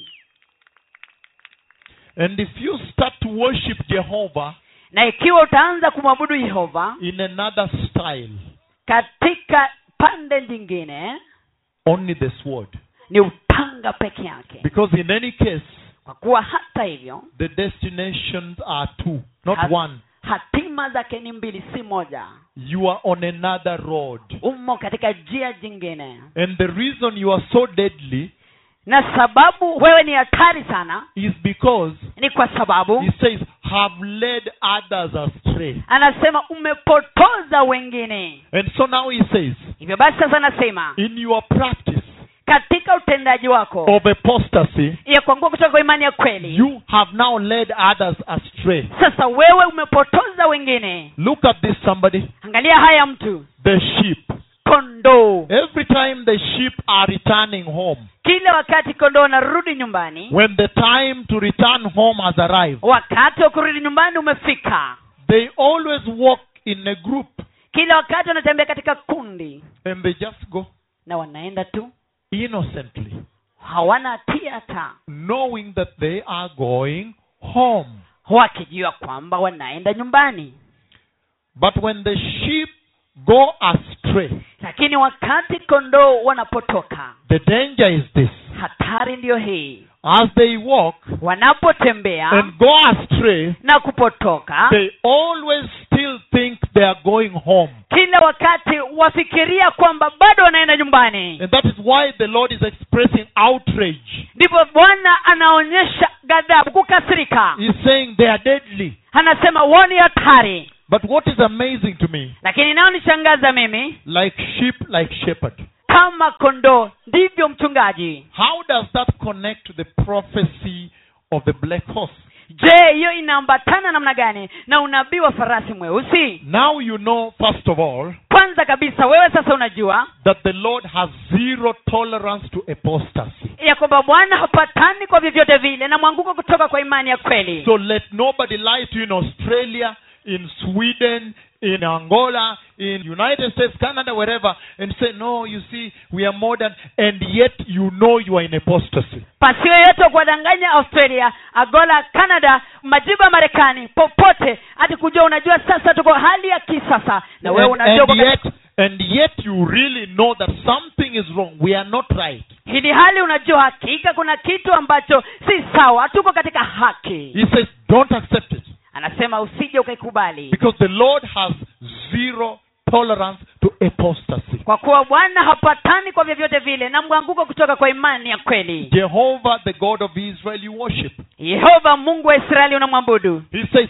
no more sacrifice for sin is left. Anasema hamna tena dhabihu ya dhambi iliyobaki, But only the fearful expectation of judgment lakini tu ni matarajio ya kuhofisha And ya of- hukumu and of raging fire na moto uchomao that will consume the enemies of God, utakaowateketeza adui wa Mungu, because he admitted you kwa kuwa yeye alikuingiza into the citizenry of the Holy of Holies, katika uraia wa patakatifu wa patakatifu, and you stepped out na wewe ukaondoka nje into the citizenry of sin. katika uraia wa dhambi. You rejected the grace Ulikataa neema after the knowledge of the truth. baada ya kujua ukweli. So when the Muslims will look at you, Hivyo basi Waislamu wanapokuangalia they will say salvation does not even help these days. watasema hata wokovu siku hizi hausaidii. When the non-Christians will meet you, Wakati watu ambao si Wakristo watakutana nawe, they will see you grappling with the same sexual immorality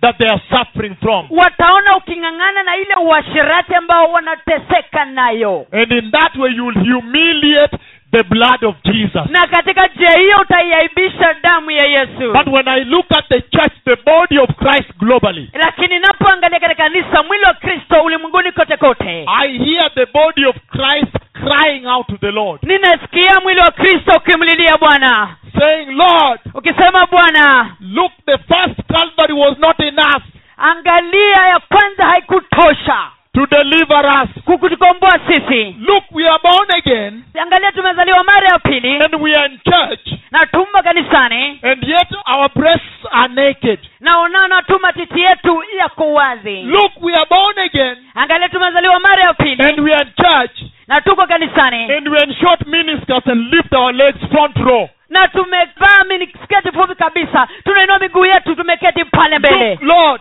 Angalia Bwana, we are still lasting at your pastors, bado tunatamani wachungaji wako kimapenzi, and yet we are born again. na ili hali tumezaliwa mara ya pili. Lord, look, Bwana tazama, we are born again, tumezaliwa mara ya pili and in the church, na tuko kanisani, and yet we are in the falsehood of prosperity. na hili tuko katika udanganyifu wa injili ya ufanisi. We are operating with money changers. So I see what we are changing, money laundering. We are doing it in the church. Tuko hapa tukitenda kazi na wenye kuvunja fedha, tukibadilishana hapa na ile hali tuko kanisani. No, Lord, no, no. Hapana, hapana Bwana. The first Calvary was not enough. Calvary ya kwanza ikutosha. Send Jesus again. Mtume Yesu mara tena. The first blood was not sufficient. Damu ya kwanza ikutosha. Please send him again to die for us there. Tafadhali kamtume yeye mara tena tufie pale. That is what I hear the church saying. Haya ndio ninasikia kanisa likisema. And yet the Lord is saying Hili hali Bwana anasema that the blood of Jesus ya kwamba damu ya Yesu has ultimate power. iko na nguvu itosha kabisa, Such that if you are in the world, ya kwamba ikiwa ulikuwa ulimwenguni it will wash you itakuosha and you'll be a child of God. na utakuwa mwana wa Mungu, Such that if you are in the dark, ya kwamba ikiwa ulikuwa kwenye giza it will wash you itakuosha and you'll be a child of the light. na utakuwa kwenye nuru. And he says, Na anasema there is therefore no condemnation hivyo basi hakuna hukumu tena for those who are in Christ Jesus. kwa wale walio katika Kristo Yesu. But who are those in Christ Jesus? Lakini je, ni nani hao walioko katika kristo What yesu? does it mean to be in Christ Jesus? Inamaanisha nini kuwa katika kristo yesu? It means I have lost myself. Inamaanisha nimejipoteza binafsi, And it is Christ walking in me. na sasa ni kristo anatembea ndani yangu. And as far as I know, Na kulingana nami, Christ is holy. kristo ni mtakatifu. So you will definitely be holy. Hivyo basi utakuwa mtakatifu, And then there will be now reconciliation na sasa kutakuwa na uwiano between you and the Lord. kati yako wewe na Bwana. And once you are reconciled, Na wakati umeuana then naye, you can now live in eternal peace. sasa unaweza kuishi katika amani ya milele, Such that ya kwamba when you are waiting for the Messiah, wakati unamngojea Mesihi, even if you die today, hata ukifa leo before the rapture, kabla ya unyakuzi, it is still alright. itakuwa bado sawa, If you are reconciled with the Lord. ikiwa umekuwa na uwiano na Bwana. But if you are not, Lakini ikiwa sivyo, that is a problem. hiyo ndio shida. That's why I'm saying Ndivyo ninasema the ultimate authority of the blood of Jesus, mamlaka mwisho ya damu ya Yesu, the final authority, mamlaka ya mwisho kamili, is what the Lord is raising here in this scripture. ni yale Bwana anainua hapa katika haya maandiko. He's saying Anasema there is no way the blood can wash you. hakuna vile damu itakuosha And then you are back to lasting at women. kisha umerudi kuwatamani wanawake kimapenzi. You are still preaching, pocketing and talking about sow a seed. Bado You are unahubiri, doing lies. bado unahubiri umetia mikono kwa mfuko, na unahubiri kupanda bengu, uongo. And you are saying there are 5 people here. The Lord wants to bless you. There are only 5. Na unasema kuna watu 5 hapa, Bwana anataka kuwabariki. Ni 5 peke There yake, are not more than 5. I don't want more. Only 5. hawajapita 5, sitaki zaidi, 5 peke yake. And each one of them is supposed to sow a painful seed.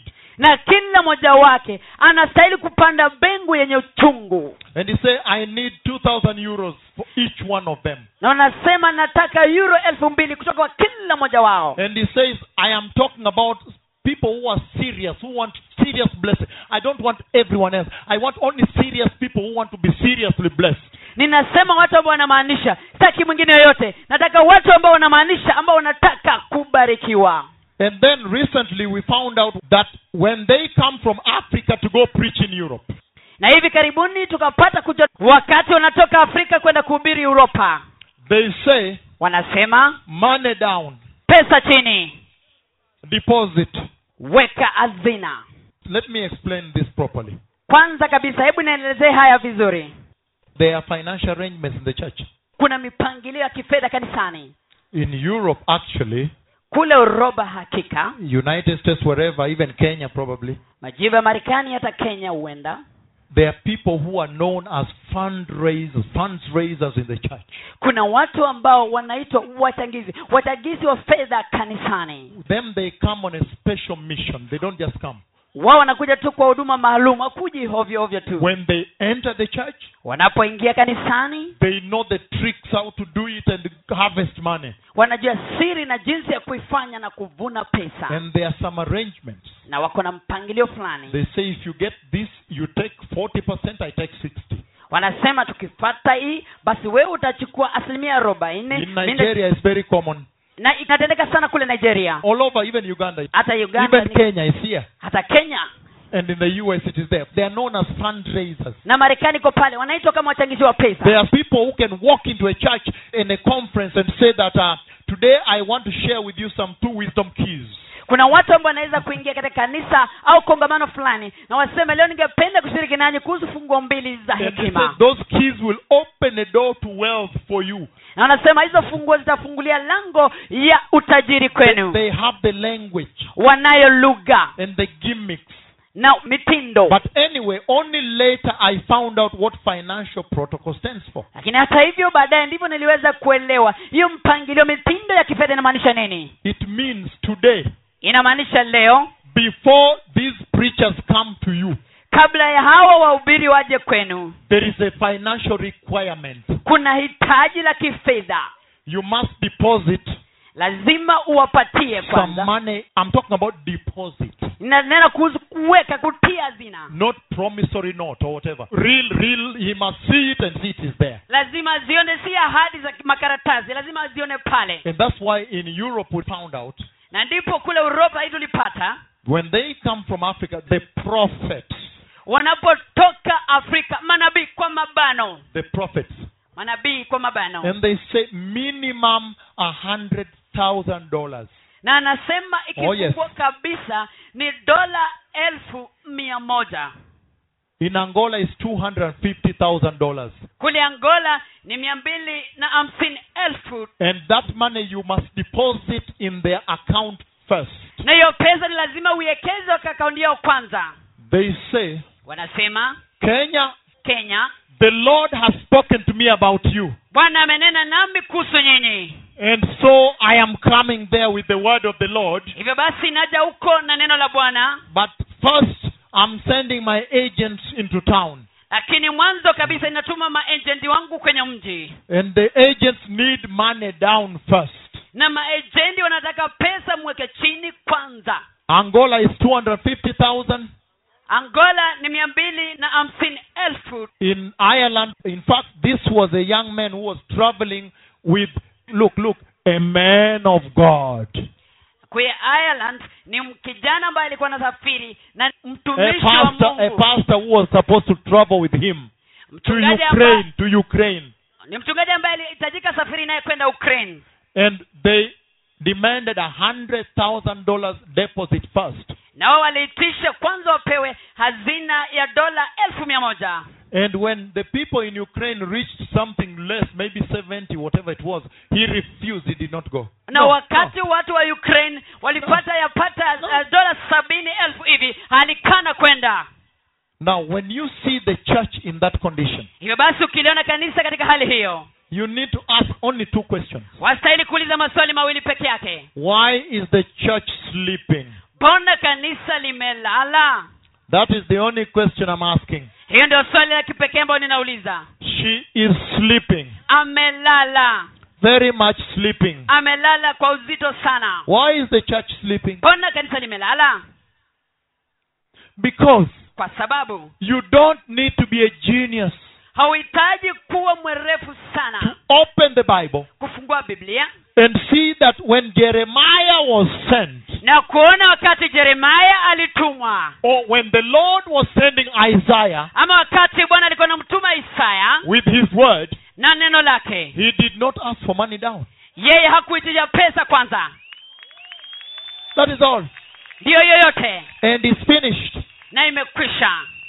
You don't need to be a genius of the world to be able to work the calculus, the physics, derivatives, the complex formulas of Einstein. Hauhitaji kuwa mwenye werefu sana kwenye dunia ukaweza kufanya calculus, derivatives na mambo kama hayo, To know that this is a fraud. kujua kwamba hapa ni ulaghai. This asking for money Hii kuitisha pesa before I bring the word, kabla nilete neno, that means the church has lost faith. hiyo inamaanisha kanisa imepoteza imani. What does faith dictate? Basi imani inaamrisha nini? Faith dictates Imani inaangiza based on its definition. kulingana na elezeo lake. Faith means Imani inamaanisha believing God. kusadiki Mungu. I'm not saying believing in God. Sisemi kusadiki ndani ya Mungu, I'm saying believing God. nasema kusadiki Mungu. Which means I take him for his word. Hiyo inamaanisha ninamchukua tu katika neno lake. Whatever he says, I just believe. Chochote asemacho ninaamini tu. And the Lord said, Na Bwana alisema, I shall take care of you. mimi nitawashughulikia. Don't worry, where will I sleep? Usije ukasumbuka nitalala wapi, What will I eat? nitala nini, What will I wear? nitavaa nini, How will I go? nitaenda namna He gani. says the birds, Anasema ndege they have no granaries. wao hawana gala, And yet the Lord feeds them on a daily basis. ili hali Bwana anawalisha kila siku. How much more you, my servants? Je, ni vipi zaidi enyi watumishi wangu? And so that's why I'm saying Hivyo basi ndio ninasema that everything I'm describing regarding apostasy, ya kwamba chochote ninachoelezea kuhusu mwanguko kutoka kwa imani ya kweli it is not imaginary. si kitu cha dhana tu, It is real. ni kweli It halisi, is happening in the church today. inatendeka kanisani leo, And it is obvious. na inaonekana dhahiri. And what the Lord is doing today Na yale Bwana anatenda leo hii, is raising forth a new priesthood. yeye anainua upya ukuhani. A priesthood that will not compromise. Ukuhani ambao hautapatana, Compromise with the world, kupatana na ulimwengu, the sin of the world. dhambi ya ulimwengu. And guess what? Na unakisia nini? Never did the Lord say Bwana hajawahi sema that He's going to call you to humiliate you. ya kwamba atakuita wewe That I'm akuaibishe, going to humiliate you. ya kwamba nitakuaibisha wewe. Isaiah walked naked before Israel for 3 years. Isaya akatembea uko uchi mbele ya Israeli miaka 3. That's different. Hiyo ni tofauti. That's different. Hiyo ni tofauti. That means He's giving a prophecy, a message. Hiyo inamaanisha anatoa unabii, ujumbe. He was telling Israel, look, I'm going to strip you naked in the eyes of the nations. Alikuwa anaambia Israeli, tizama nitaenda kuwatoa uchi tuputupu mbele ya mataifa. But listen to me, precious people. Lakini nisikizeni watu wa dhamani, The Lord has zero tolerance to apostasy. Bwana hapatani kama katu na mwanguko kutoka kwa imani ya kweli. Number 2, Pili, your salvation wokovu wako is an all or nothing. ni aidha iwe yote kamilifu ama hakuna kitu. The salvation of Christ Wokovu wa Kristo is not 50% sin, 50% righteous. sio 50% dhambi, 50% haki. Let me now go to the prophecy of the black horse. Sasa hivi wacha niende katika unabii wa farasi mweusi. When I went all over the world speaking about the coming of the global economic crisis, Nilipoenda kote kote ulimwenguni nikinena kuja kwa utata wa kiuchumi wa dunia kote that kote was coming, ambayo ilikuwa inakuja, listen, precious people, kiseni watu wa dhamani, until it was fulfilled, hadi pale ilitimia, there was a message there. kulikuwa na ujumbe pale. And the message is in the book of Revelation chapter 6, Na ujumbe uko katika kitabu cha Ufunuo wa Yohana mlango wake wa 6 verses 5 to 6. mstari wa 5 hadi 6. Listen to this message. Sikiza ujumbe huu. If you read it, Ikiwa utaisoma, you will now understand sasa unaelewa the translation ile tafsiri of the zero tolerance to apostasy ya kutopatana kwa vyovyote vile na mwanguko kutoka kwa imani ya kweli into this dispensation. katika majira haya. What it translates into now. Na sasa inakuwa nini sasa? Revelation chapter 6. Ufunuo wa Yohana mlango wa 6. I am reading Ninasoma Revelation Ufunuo wa Yohana chapter 6 verses 5 to 6. mlango wa 6 mstari wa 5 hadi wa 6. And he says, Na anasema, when the Lamb opened the third seal, na mwana kondoo alipoivunja ile lakiri ya 3, I heard the third living creature say, nikamsikia yule kiumbe wa 3 akisema, come. njoo. I looked, and there before me was a black horse. Nikatazama na mbele yangu alikuwepo farasi mweusi. Its rider was holding a pair of scales in his hand. Yeye aliyempanda alikuwa na mizani mikononi mwake. Then I heard what sounded like a voice among the 4 living creatures saying, Ndipo nikasikia kile kilichokuwa kama sauti katikati ya wale viumbe 4 wenye uhai kisema, a quart of wheat for a day's wages, kipimo kimoja cha ngano kwa mshahara wa siku moja, and 3 quarts of barley for a day's wages. na vipimo 3 vya shayiri kwa mshahara wa kibarua siku moja. And do not damage the oil and the wine. Lakini usiharibu mafuta ya zeituni wala divai.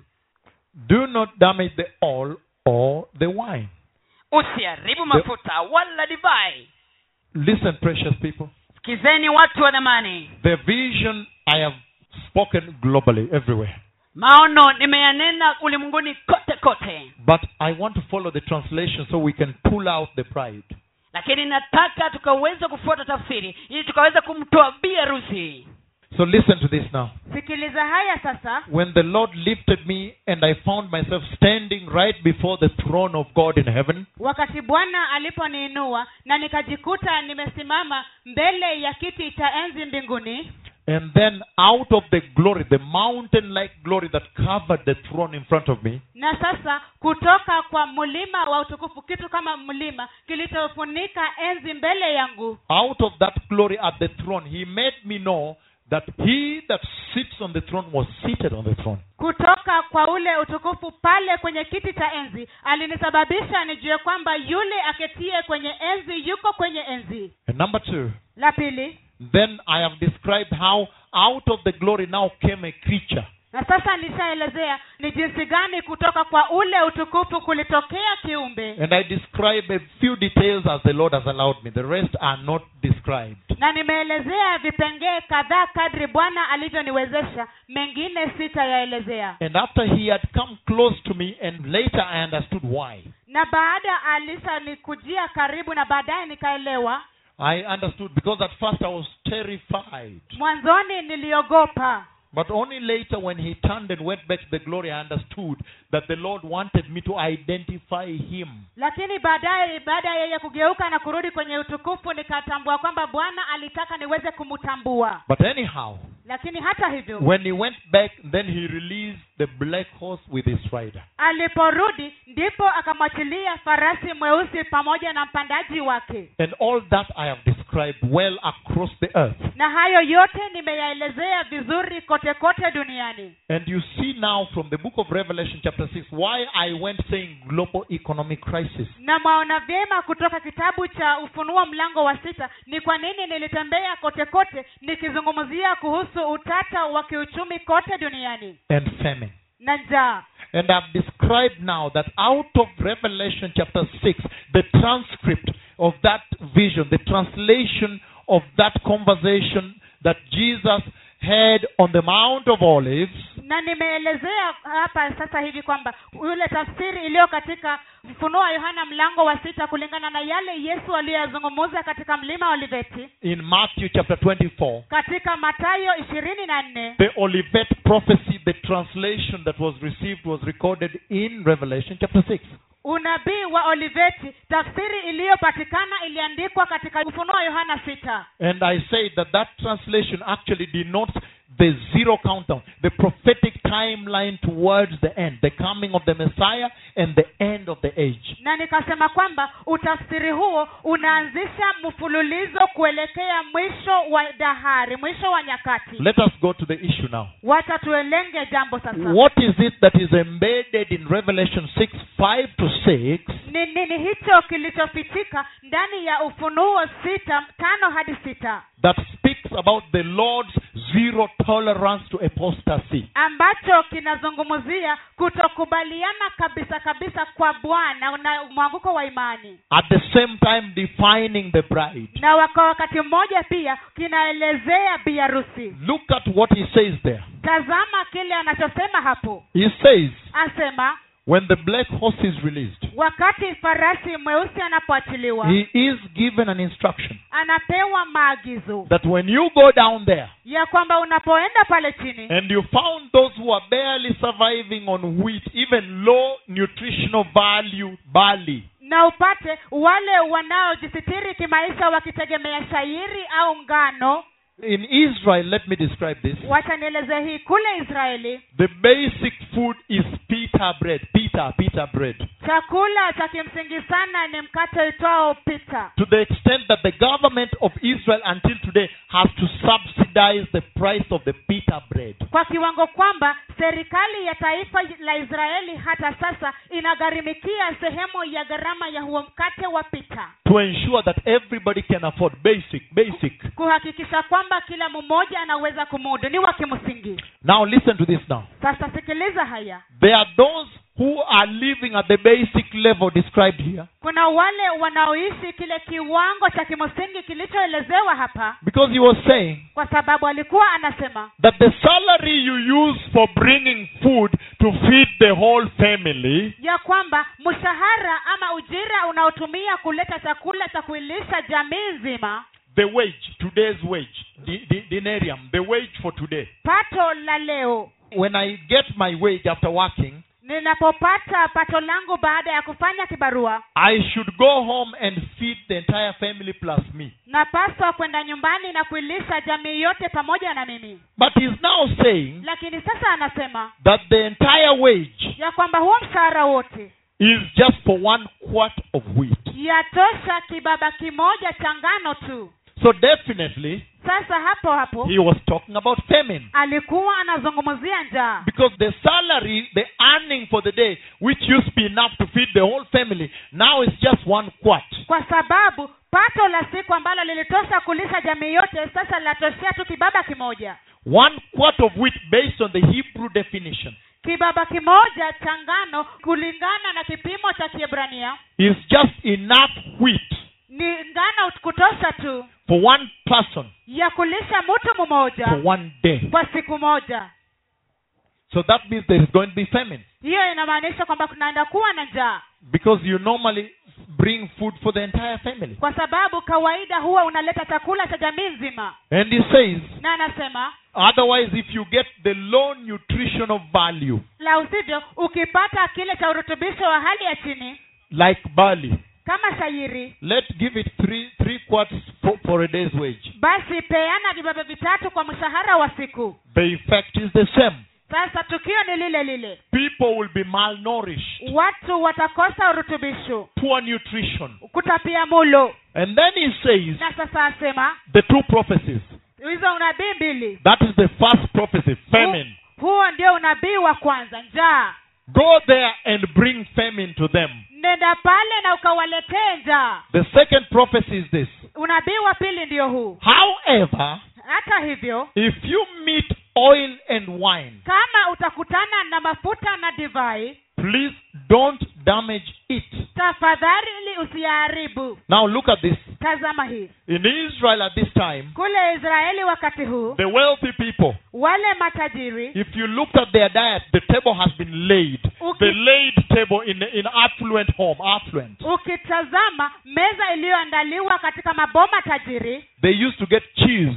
walikuwa wanapata jibini, They used to get cheese walikuwa wanapata jibini and dip in olive oil. na kisha wanaitumbukiza ndani ya mafuta ya mzeituni, They leave it there to soak so the cheese can suck the oil. na wanaiacha pale ili ile jibini iweze kuloweka kwa mafuta. And when they were serving, they scooped the cheese and put on the plate. Walipokuwa wanapeana chakula, walichukua ile jibini na kuiweka kwenye sahani From the oil. kutoka kwenye mafuta. But it always came with oil. Lakini kila mara ilikuja na mafuta. And so that was one of the main entries into the menu of the affluent, the wealthy. Na sasa hiyo ilikuwa ni mojawapo ya chakula cha kimsingi sana kwenye mulo wa watu matajiri, Those who have plenty to eat. wale walio na vingi vya kukula. And there was a glass of wine from a select vineyard. Na kulikuwa na bilauri ya mvinyo kutoka kwa shamba la mizeituni. And then there was hot pita bread but wrapped in a basket and a cloth. Na kulikuwa na mkate moto wa bini Wrapped in a cloth, placed in a basket uliofunikwa kwa kitambaa na kuwekwa ndani ya kikapu to maintain the heat. ili kudumisha ile joto. So when they ate, Walipokula, they opened the cloth and took the hot bread walitoa kile kitambaa na kutoa ule mkate moto, and broke it, the pita bread, ule mkate wa pita, na kuukata, in an attempt to go and break the cheese with it. na kwa kujaribu kwenda kuivunja ile jibini kutumia mkate. It naturally sucked in the olive oil also. Sasa ule mkate nao ulinyonya ile Yeah. mafuta ya mzeituni. It sucked in the olive oil also. Ilinyonya yale mafuta ya mzeituni pia. And so they were eating the cheese with bread that is drenched, soaked with oil also. Na sasa walikula ile jibini pamoja na mkate uliolowa kwa mafuta. And there were pieces of olives now, pieces of olives. They took one, they ate, removed the seed, and it was here. Na kulikuwa na vipande vya matunda ya zeituni ambao walikula moja moja, wanatoa zile mbegu na kutupa na kula. And then wine. Na kisha mvinyo. And if there was fish, Na kama kulikuwa na samaki, that was now at the side. They ate it. The main entry was this. hiyo ilikuwa pale kando walikula, lakini ya msingi ni hii Vegetable iliyoelezewa. what? These were now side here. Sasa hivi mboga zilikuwa hapa kando. They lived in the higher altitude at the hills. Waliishi kwenye nyanda za juu. They threw their garbage down. Walitupa taka zao bondeni chini. So the wealthy lived like that. Sasa matajiri waliishi kule juu, While the poor, na wale masikini they mainly had bread, pita bitter bread. If you got bread, that is it. mara nyingi walikuwa na mkate. Kama umebahatika kupata mkate, basi tosha. If you get bread, that is it. That's all right now. Ukipata huo tu mkate wa pita, basi ndio hiyo. Whatever you find after the bread, that is an addition. Chochote utakachopata baada ya mkate, hicho ni cha ziada. So, Sasa the distinction between those who are poor, those in scarcity, and those in plenty, tofauti baina ya wale waliokuwa katika utajiri na wale waliokuwa katika umasikini. those in scarcity mainly had bread as the main entry. There it was. Wale waliokuwa katika umasikini walikuwa na mkate kama cha kimsingi tu. Whatever else you get there is addition. Kingine ambacho ungepata ni cha ziada. But those who were in plenty, affluent, with plenty, Lakini wale waliokuwa katika wingi, katika utajiri, they had the oil-drenched cheese walikuwa na ile jibini iliyojaa mafuta and the wine. That was characteristic. pamoja na mvinyo. Hivyo vilikuwa vya kawaida pale. Now listen to me. Sasa nisikilize. That's why I talked about famine. Hiyo ndio sababu nilizungumzia njaa. That's why Jesus, when he was giving this prophecy in the book of Matthew 24, he said, there would be famine. There will be famine in various places.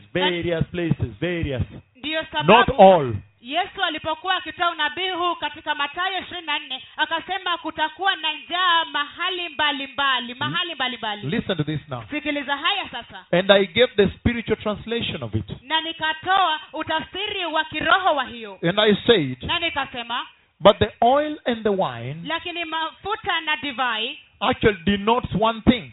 zinazungumzia kitu kimoja. The oil denotes the flow of the anointing of the Holy Spirit. Mafuta yanaashiria mtiririko wa upako wa Roho Mtakatifu. And the wine denotes the strength of that anointing. Nayo divai inasimamia nguvu za ule upako. That's why when they had taken the new wine, Na ndio sababu wakati walikuwa wamepata divai mpya, they knew the season for weddings, for example. walijua majira ya harusi kwa mfano, Because during that season, kwa sababu katika majira hayo there was new harvest, new wine had been brewed. kulikuwa na mavuno mapya na divai mpya ilikuwa imeshachachishwa. And you had... Na ungesikia vigelegele. There was a lot of celebrations and weddings in the area. Kulikuwa na sherehe nyingi na harusi katika eneo. Meaning new wine is already in. Kumaanisha divai mpya tayari imepatikana. New wine is stronger. Divai mpya ina nguvu zaidi. People were quite elated. Watu walifurahika sana. Hallelujah. Hallelujah. But listen to this now. Lakini sikiliza haya sasa. And he says, Naye anasema the other group barely survive on bread. kile kikundi kingine kinamudu maisha tu kwa mkate. And he says, Naye asema if you find those who are barely surviving on bread, ukipata wale wanaomudu maisha kwa mkate peke yake, go and destroy them. nenda ukawaangamize. Those in scarcity, Wale walio katika uchache, if you find them, finish them. ukiwapata waangamize. Because he was carrying a weighing scale. Kwa sababu alikuwa amebeba mizani. Meaning he was coming to weigh their deeds also. Kumaanisha alikuwa anakuja kuyapima matendo yao au To hivi separate kutenganisha. into two churches. Now listen to this now. Sikiliza haya kwanza. And he says, Na anasema however, hata hivyo if you find where there is oil and wine, ukipata palipo na divai na mafuta, protect it. linda, Preserve it. ilinde, ihifadhi. Let me explain this. Wacha nielezee hii. Jesus, when he was talking about the coming of the Messiah, Yesu alipokuwa anazungumzia kuhusu kurudi kwa Masia, Matthew 25, Mathayo 25, 1 to 13, we are not reading. 1 hadi 13, hatusomi sasa. He talks about the wise and foolish virgins. Alizungumzia wanawali wapumbavu na wenye hekima. And the wise virgins entered heaven. Wale wenye hekima waliingia mbinguni. The only difference between the wise and foolish virgins Tofauti ya pekee baina ya wale wanawali wenye hekima na wale wapumbavu was the jar of oil ilikuwa ni kile kikopo cha mafuta that the wise virgins have. ambacho wanawali wenye hekima wanacho. Listen to me, somebody. Nisikilize mtu. And the Lord speaks about the wise virgin as the church that enters,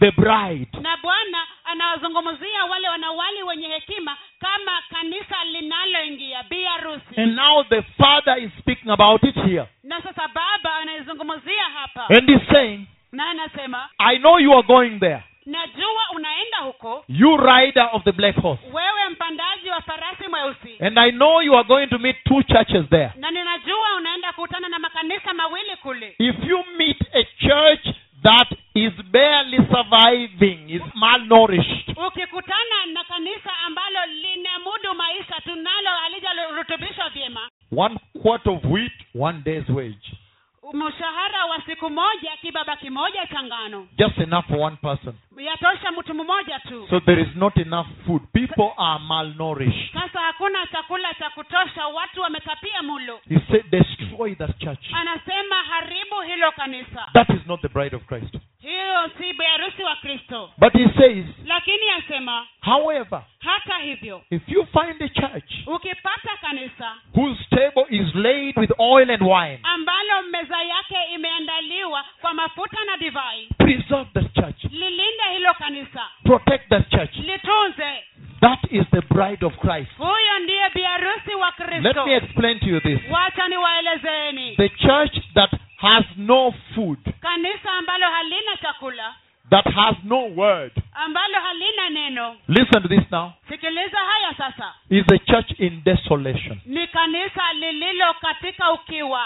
The church that is in oil and wine, Kanisa ambalo liko katika divai na mafuta, that is a church that is experiencing the revival of the Lord. ni lile kanisa linalohisi uvivio wa Bwana, The Holy Ghost revival. uvivio wa Roho Mtakatifu, The revival of holiness. Holy Spirit. Holy, uvivio wa holy, utakatifu. holiness. Roho Mtakatifu, Roho Mtakatifu, utakatifu. Only the Holy Spirit can ignite revival. Ni Roho Mtakatifu peke yake awezaye kuchochea uvivio. And when the Holy Spirit brings revival, Na Roho Mtakatifu anapoleta uvivio, forget about what you see in the United States, revival, revival, revival. Forget about that. sahau ile uvivio unaona Marekani, uvivio, sahau hiyo. I'm talking about the revival of the Lord. Ninazungumzia kuhusu uvivio wa Bwana. It can only be sustained by holiness. Unaweza kudumishwa tu kwa utakatifu. Without holiness, the revival dies. Pasipo utakatifu, uvivio unakufa. That's why you see in Kenya, Na ndio sababu mnaona Kenya, you people have been sustained for years now. ninyi watu mumeshalindwa kwa miaka sasa. Why? Kwa nini? Because there has been a perpetual rebuking of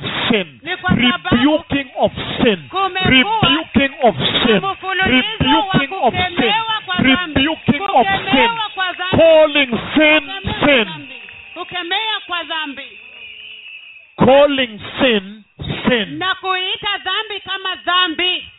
Not painting sin with white paint. Sio kuipaka kwa chokaa nyeupe. Calling sin, sin. Kuita dhambi kama dhambi. But listen to me. Lakini nisikilizeni. So the Lord was giving a prophecy that there would be 2 churches Sasa Bwana alikuwa anatoa unabii kwamba kungalikuwa na makanisa mawili to the black horseman as he left. kwa yule mpanda farasi wa farasi mweusi alipokuwa anaondoka, That he would meet 2 churches. ya kwamba angekutana na makanisa mawili. Let me put it better. Wacha niweke vyema. If you use this scripture as a lens Ukitumia andiko hili kama kioo to look at the church with it, cha kutazamia kanisa, ukikitumia you enter inside one church unaingia ndani ya kanisa moja, and you use this as a lens. na uitumie hii kama kioo.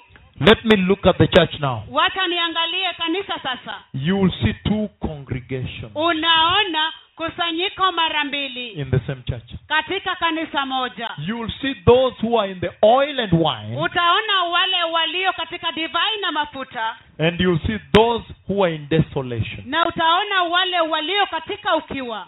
The church which is the church suffering without bread Kanisa ambalo ni lile kanisa linateseka bila mkate is the church where the word is even scarce. ni kanisa ambamo hata neno ni haba, ni chache. They don't even have the word or the revelation of the word. Hata hawana neno wala ufunuo wa neno, Because the revelation of the word can only come from the Holy Spirit. kwa sababu ufunuo wa neno waweza kutoka tu kwa Roho Mtakatifu. Listen to this now. Sikiliza haya And sasa. that's because they don't have the word. Na sasa kwa sababu hawana neno, And the word is the truth. na neno ndilo kweli, and the devil fears the truth. na shetani anaogopa kweli. That's why the church must be taken away first. Ndiyo sababu kanisa lazima liondolewe kwanza. 2 Thessalonians chapter 2, Wathesalonike wa pili mlango wa pili verses 3 to 7. mstari wa 3 hadi wa 7. The church must go first Lazima kanisa liondoke kwanza before the lawless one, the man of lawlessness, is revealed. kabla ya yule mtu wa kuasi afunuliwe. Listen to this very carefully. Sikiliza hii kwa makini, Because the man of lawlessness cannot survive where the truth is. kwa sababu yule mtu wa kuasi hawezi kujimudu palipo na ukweli. He is the liar in chief.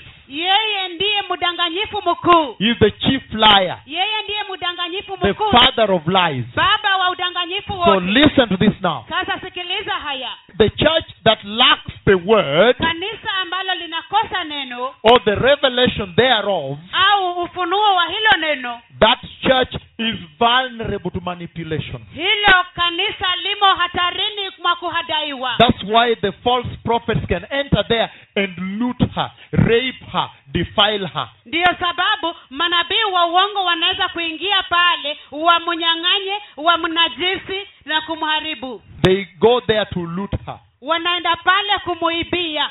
They can say anything and get away with anything. Wanaweza sema lolote na wasiajibishwe. But the church Lakini kanisa that is experiencing the revival of the Holy Ghost ambalo linapitia uvivio wa Roho Mtakatifu is a church in affluence. ni kanisa lililo katika utajiri. That's why people come here and say that the rich nations come to Kenya that you may get some wealth that has eternal consequences. Ndiyo sababu watu kutoka mataifa matajiri wanakuja Kenya ili wapate utajiri ambao unao umilele. Wealth with eternal consequences. Utajiri ambao una athari ya milele. And so listen to me now. Nisikilize sasa. If you find a church where there is revival, Ukipata kanisa ambapo kuna uvivio, you say, I'm entering now, na useme ninaingia sasa, I'm checking in, ninaingia, I am entering. sasa ninaingia. What land is this? Hapa ni wapi? Oh, Kenya. Kenya. How beautiful you look.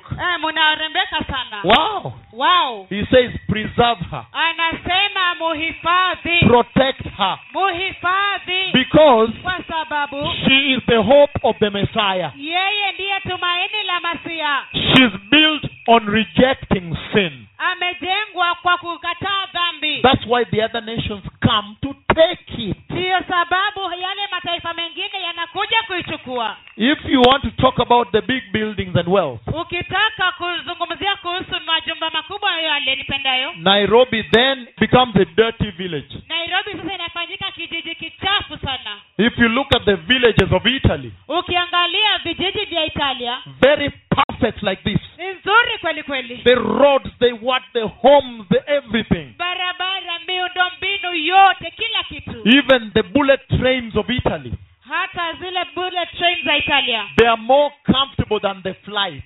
ni More comfortable than the aeroplane avion. zina starehe zaidi kuliko hata ndege. It is shocking. Inashangaza. Developed. Imeendelea. If you look at the roads, highways of Italy, super highways, Ukitazama barabara, njia kuu top za in the Italia world. ni za juu sana duniani. So you don't come to see buildings here. Sasa hamuji hapa kuona majengo, You don't. hamuji kwa hiyo, You don't come to see them. hamuji kuona hizo. Otherwise you'd see them in Virginia. La usije mungeziona kule Virginia. You see them in Washington, in New York, Mungeziona Washington, Manhattan, New York, Manhattan. na kule Manhattan. and you'd see them in Houston, Texas, even Austin, everywhere. Mungeziona hata kule Houston, Texas, Austin na kote kote. In Melbourne, you see them. Na hata In Melbourne Sweden. mungeziona, hata kule South Korea, they are there. hata Korea Kusini ziko. You come here Munakuja hapa because you realize kwa sababu mmetambua that there is poverty in that church. ya kwamba kuna ufukara, umasikini katika lile kanisa. There is scarcity there. Kuna upungufu, uchache. They are barely scratching to find bread. Wanabambanya tu ili wapate mkate. That's why homosexuals have entered with their tools of trade. Ndiyo sababu mashoga wameingia na zana zao za biashara. They say, that's it, I have come. Wanasema ndiyo hiyo, nimefika sasa. I am homosexual, I want to be a bishop. Mimi ni shoga na ninataka niwe askofu. Say, but how can you? sasa unawezaje? And you say, how can you stop me? Na anakuuliza utanikomeshaje And wewe? if you tell him, no, I won't let you, Na ukimwambia sitakuruhusu, then he will ask you, atakuuliza how would you feel if I told you as a black person that you cannot become a pastor? That's how I feel. utasikiaje nikikwambia kama wewe mtu mweusi hauwezi kuwa mchungaji? Hivyo ndivyo ningesikia mimi. They have perverted it. Wameipotosha, They have changed it around. wamepindua. There is no measure there. It is Hakuna not kipimo equal. hapo, It's unequal there. hakuna usawa hapo. And that's why Na ndiyo sababu you have noted that there is a scarcity somewhere. mumetambua kwamba kuna upungufu mahali, And the oil and wine is flowing somewhere. na mafuta na divai yatiririka mahali. I am not going to sit down and die hungry here. Sitaketi hapa na kufa njaa, I am going to go there nitaenda kule and take myself some oil na nijichotee mafuta and take myself some wine na nijichotee pia and divai, go with it, run away with it. niende nayo, nikimbie nayo. After all, the God they worship there Hata hivyo Mungu anayemwabudu pale is the same God I worship. ndiye Mungu mmoja ninayemwabudu. So the church that he was telling the rider of the black horse to destroy, Sasa kanisa lile alilokuwa anamwambia mpanda farasi wa farasi mweusi aliharibu, the church that is lacking the word, kanisa ambalo halina neno, there is corruption inside, kuna ufisadi ndani, apostasy inside. mwanguko kutoka kwa imani ya kweli ndani. And he's telling the rider of the black horse, Na anamwambia mpanda farasi wa farasi mweusi, if you find that church, ukilipata hilo kanisa, put her to the sword. muue kwa upanga. That is not the bride. Huyo sio biharusi. But if you find the one with oil and wine, Lakini ukimpata yule aliye na mafuta na divai, protect that one. mulinde huyo. That one, heaven is waiting for her. Huyo mbingu zinamtarajia, zinamngoja. Hallelujah. Haleluya.